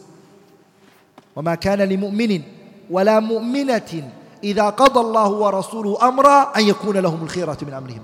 If Allah and His Messenger place a ruling in an issue, you and I have no choice anymore. Our choice is out of the window. We're what? We have no choice. ولذلك the Prophet ﷺ said, الْمُؤْمِنُ كَالْجَبَلِ الْأَنِفِ يَقِيدُ حَيْثُ أَنْقَاتِ. The believer is like a camel that is held from the nose. He goes wherever direction. Why the nose and not the neck? Because if it's the neck, you can pull back. You can say, nope, don't pull me. If the rope is on your neck. But if the rope is on your nose, you'll go wherever you are forced to. So brothers, submit to the Quran and the Sunnah. It has for you prosperity and success. Wallahi, Allah hasn't come to oppress you and wrong you. He came to bring you to light and khair and good. Yeah. This religion is freeing you from the shackles of worshipping your desires. Are you with me? Ibn al-Qayyim, he said, هربوا من الرق الذي خلقوا له فبلوا برق النفس والشيطان. They ran away from being slaves to Allah and they ended up becoming slaves to their nafs. Look at that, wallahi. هربوا من الرق الذي خلقوا له. They ran away from being slaves to Allah and they became slaves for who? Their own desires. And they became slaves for shaitan. Well, I have seen people who are addicted with things. Addicted to alcohol, addicted to drugs, and they're crying. They are crying. They're like, I can't do this. I want to stop. Please help me. Sah? Are you with me? So, he's crying just like a slave does not like what his master is doing to him. The nafs has become the master. And the nafs is telling him what to do, and he doesn't like it. He feels the shackles of his nafs and the shaitan. And he's crying and he's depressed and he's like this. Lakin wallahi, when you surrender yourself to Allah and you give to Allah, أَلَمْ أَعْهَدْ إِلَيْكُمْ يَا بَنِي آدَمَ أَلَّا تَعْبُدُوا الشَّيْطَانِ إِنَّهُ لَكُمْ عَدُوٌّ مُبِينٌ وَأَنِ اعْبُدُونِي هَذَا صِرَاطٌ مُسْتَقِيمٌ. But when you worship Allah, there's a lot of khair and good in it for you. Your heart's going to find tranquility and prosperity. Naam. الحديث الثاني والأربعون عن أنس رضي الله عنه قال سمعت رسول الله صلى الله عليه وسلم يقول قال الله تعالى يا ابن آدم إنك ما دعوتني ورجوتني غفرت لك على ما كان منك ولا أبالي يا ابن آدم لو بلغت ذنوبك عنان السماء ثم استغفرتني غفرت لك يا ابن آدم إنك لو أتيتني بقراب الأرض خطايا ثم لقيتني لا تشرك بي شيئا لآتيتك بقرابها مغفرة رواه الترمذي وقال حديث حسن صحيح. Ibn Nawawi, the last hadith that he brought is this hadith, hadith 42. It's the last hadith. Allah Tabarak wa Ta'ala, he said, Ya ibn Adam. Ya ibn Adam means what? The children of Adam. This shows us, brothers, number one, sharafu Adam alayhi salam, the honor of Adam. That everyone is his children. That is, everyone goes back to him. We all go back to him. Sah?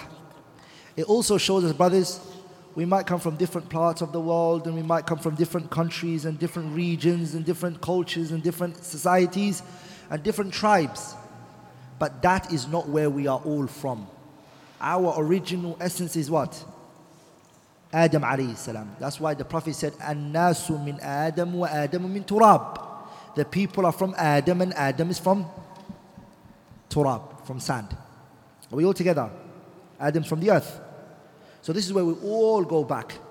And the fact that we're different colors and different nations and different this and different that was made for us to recognize one another. This is all just a way of knowing who's who, which it's إِنَّا جَعَلْنَاكُمْ, Allah says, يَا أَيُّهَا النَّاسُ إِنَّا خَلَقْنَاكُم مِّن ذَكَرٍ وَأُنثَىٰ وَجَعَلْنَاكُمْ شُعُوبًا وَقَبَائِلَ لِتَعَارَفُوا. So you know each other. Huh? So you know one another. But we turned لِتَعَارَفُوا to what? لِتُقَاتِلُوا or whatever. To fight one another. To belittle one another. To disrespect one another. To refer to this one as something and this one as something. This is these different countries and these different nations and these different lands that you're seeing. It's just humans. Imagine all the people in the world were one. Just one. They all look the same. All the same color. Imagine.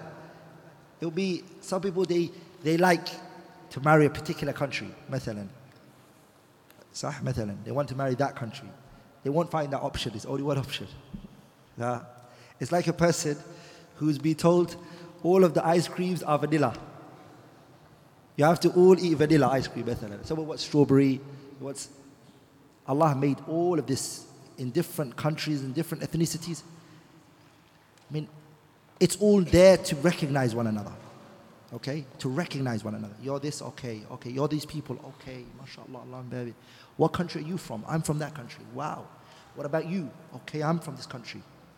It's to recognize one another. Lakin it's not to hate and grudge, and the minute you see that country, you're like, they're those people. Ma'ruf. They're well known. And when they see this country, like, yeah, is it them? And give this general title for all of those people. This is the problem. And this is common because people see one person from that country, or they meet a few hands of people from that country, and whatever they see from that country, they say everyone's like that. If those 5 people are nice to them, like Allahu Akbar, those people of that country, Allahu Akbar, they're the best people I've ever met. You've already met 5 of them. Or he meets 3 of them, or 5 of them, and they treat him in a very bad way, and he says, SubhanAllah, those people, I don't know where they came from. And he gives a general ruling. Are you with me? Every nation and every group, they have good people in them, and they have what? Bad people in them. Ala kulli hal, these things and these countries and these nations are all made for recognition, just ta'aruf. It's made for what? It's to know one another. People use it outside that. قال الله تعالى, Allah said, Ya ibn Adam, the children of Adam, إنك ما دعوتني, you do not supplicate to me, and you don't ask from me. وَرَجَوْتَنِي, and you do not hope from me. غَفَرْتُ لَكَ, then I will forgive you for عَلَى مَا كَانَ مِنْكَ, that which has come from you. The mistakes that you did, I will forgive you for it. وَلَا أُبَالِي. What's the best translation for وَلَا أُبَالِي? I don't want to say Allah saying I don't care. But what is the translation? Without hesitation. That's good. MashaAllah. وَلَا أُبَالِي, Allah does it without any hesitation. Sah, Jameel. Ya ibn Adam, the children of Adam. لو بلغت ذنوبك, if your sins they reach عنان السماء, they reach the sky. ثم استغفرتني, and you ask me for forgiveness. غفرت لك, I will forgive you. You have sins that fill this earth. You did everything. Every evil there is, you swallowed it. You have not left an evil except you touched it. Imagine that. Someone who's like that. You come to Allah, but you ask for forgiveness. You say, Allahumma ghafirli. Ghafartu laka, I will forgive you. Ya ibn Adam, the children of Adam. Allah says, Ya ibn Adam, لو أتيتني بقراب الأرض خطايا. If you come to me, this earth full of sins, whole entire earth full of sins. ثم لقيتني, and you meet me the day of judgment. لا تشرك بي شيئا. You're a Muslim like him. You are a Muslim who didn't do shirk. But this whole world of sins, you did every sin on this earth, and you did not do shirk. Allah says, لَأَتَيْتُكَ بِقُرَابِهَا مَغْفِرَةً. I will change the sins that you did into forgiveness. One condition like it. You did not do what? Shirk. You did every sin. This hadith gives good glad tidings, right? Rawahu Tirmidhi, and Imam Tirmidhi narrated this hadith. And this shows us, brothers and sisters, it shows us how merciful and kind Allah is, subhanahu wa ta'ala. And how Allah wants to take care of us. Inshallah ta'ala, we finished the Araba'een Al Nawawi. That was the conclusion. Here, you're going to read the last part. There's no last, the Khatima. Is there Khatima in there? No, that's Ibn Rajab al-Hanbali added those 8. Does it have where it says, let me read it then, the last Khatima then. Because the book hasn't finished. I'm not going to translate it. I'm just going to read it, inshallah. خاتمة الكتاب. فهذا آخر ما قصدت من بيان الأحاديث التي جمعت قواعد الإسلام وتضمنت ما لا يحصى من أنواع العلوم في الأصول والفروع والآداب وسائر وجوه الأحكام. وها أنا أذكر بابا مختصرا في ضبط خفي ألفاظها مترتبة لئلا يغلط في شيء منها، وليستغني بها حافظها عن مراجعة غيره في ضبطها. ثم أشرع في شرحها إن شاء الله تعالى في كتاب مستقل، وأرجو من فضل الله تعالى أن يوفقني فيه لبيان مهمات من اللطائف وجمل من الفوائد والمعارف لا يستغني مسلم عن معرفة مثلها، ويظهر لمطالعها جزالة هذه الأحاديث وعظم فضلها وما اشتملت عليه من النفائس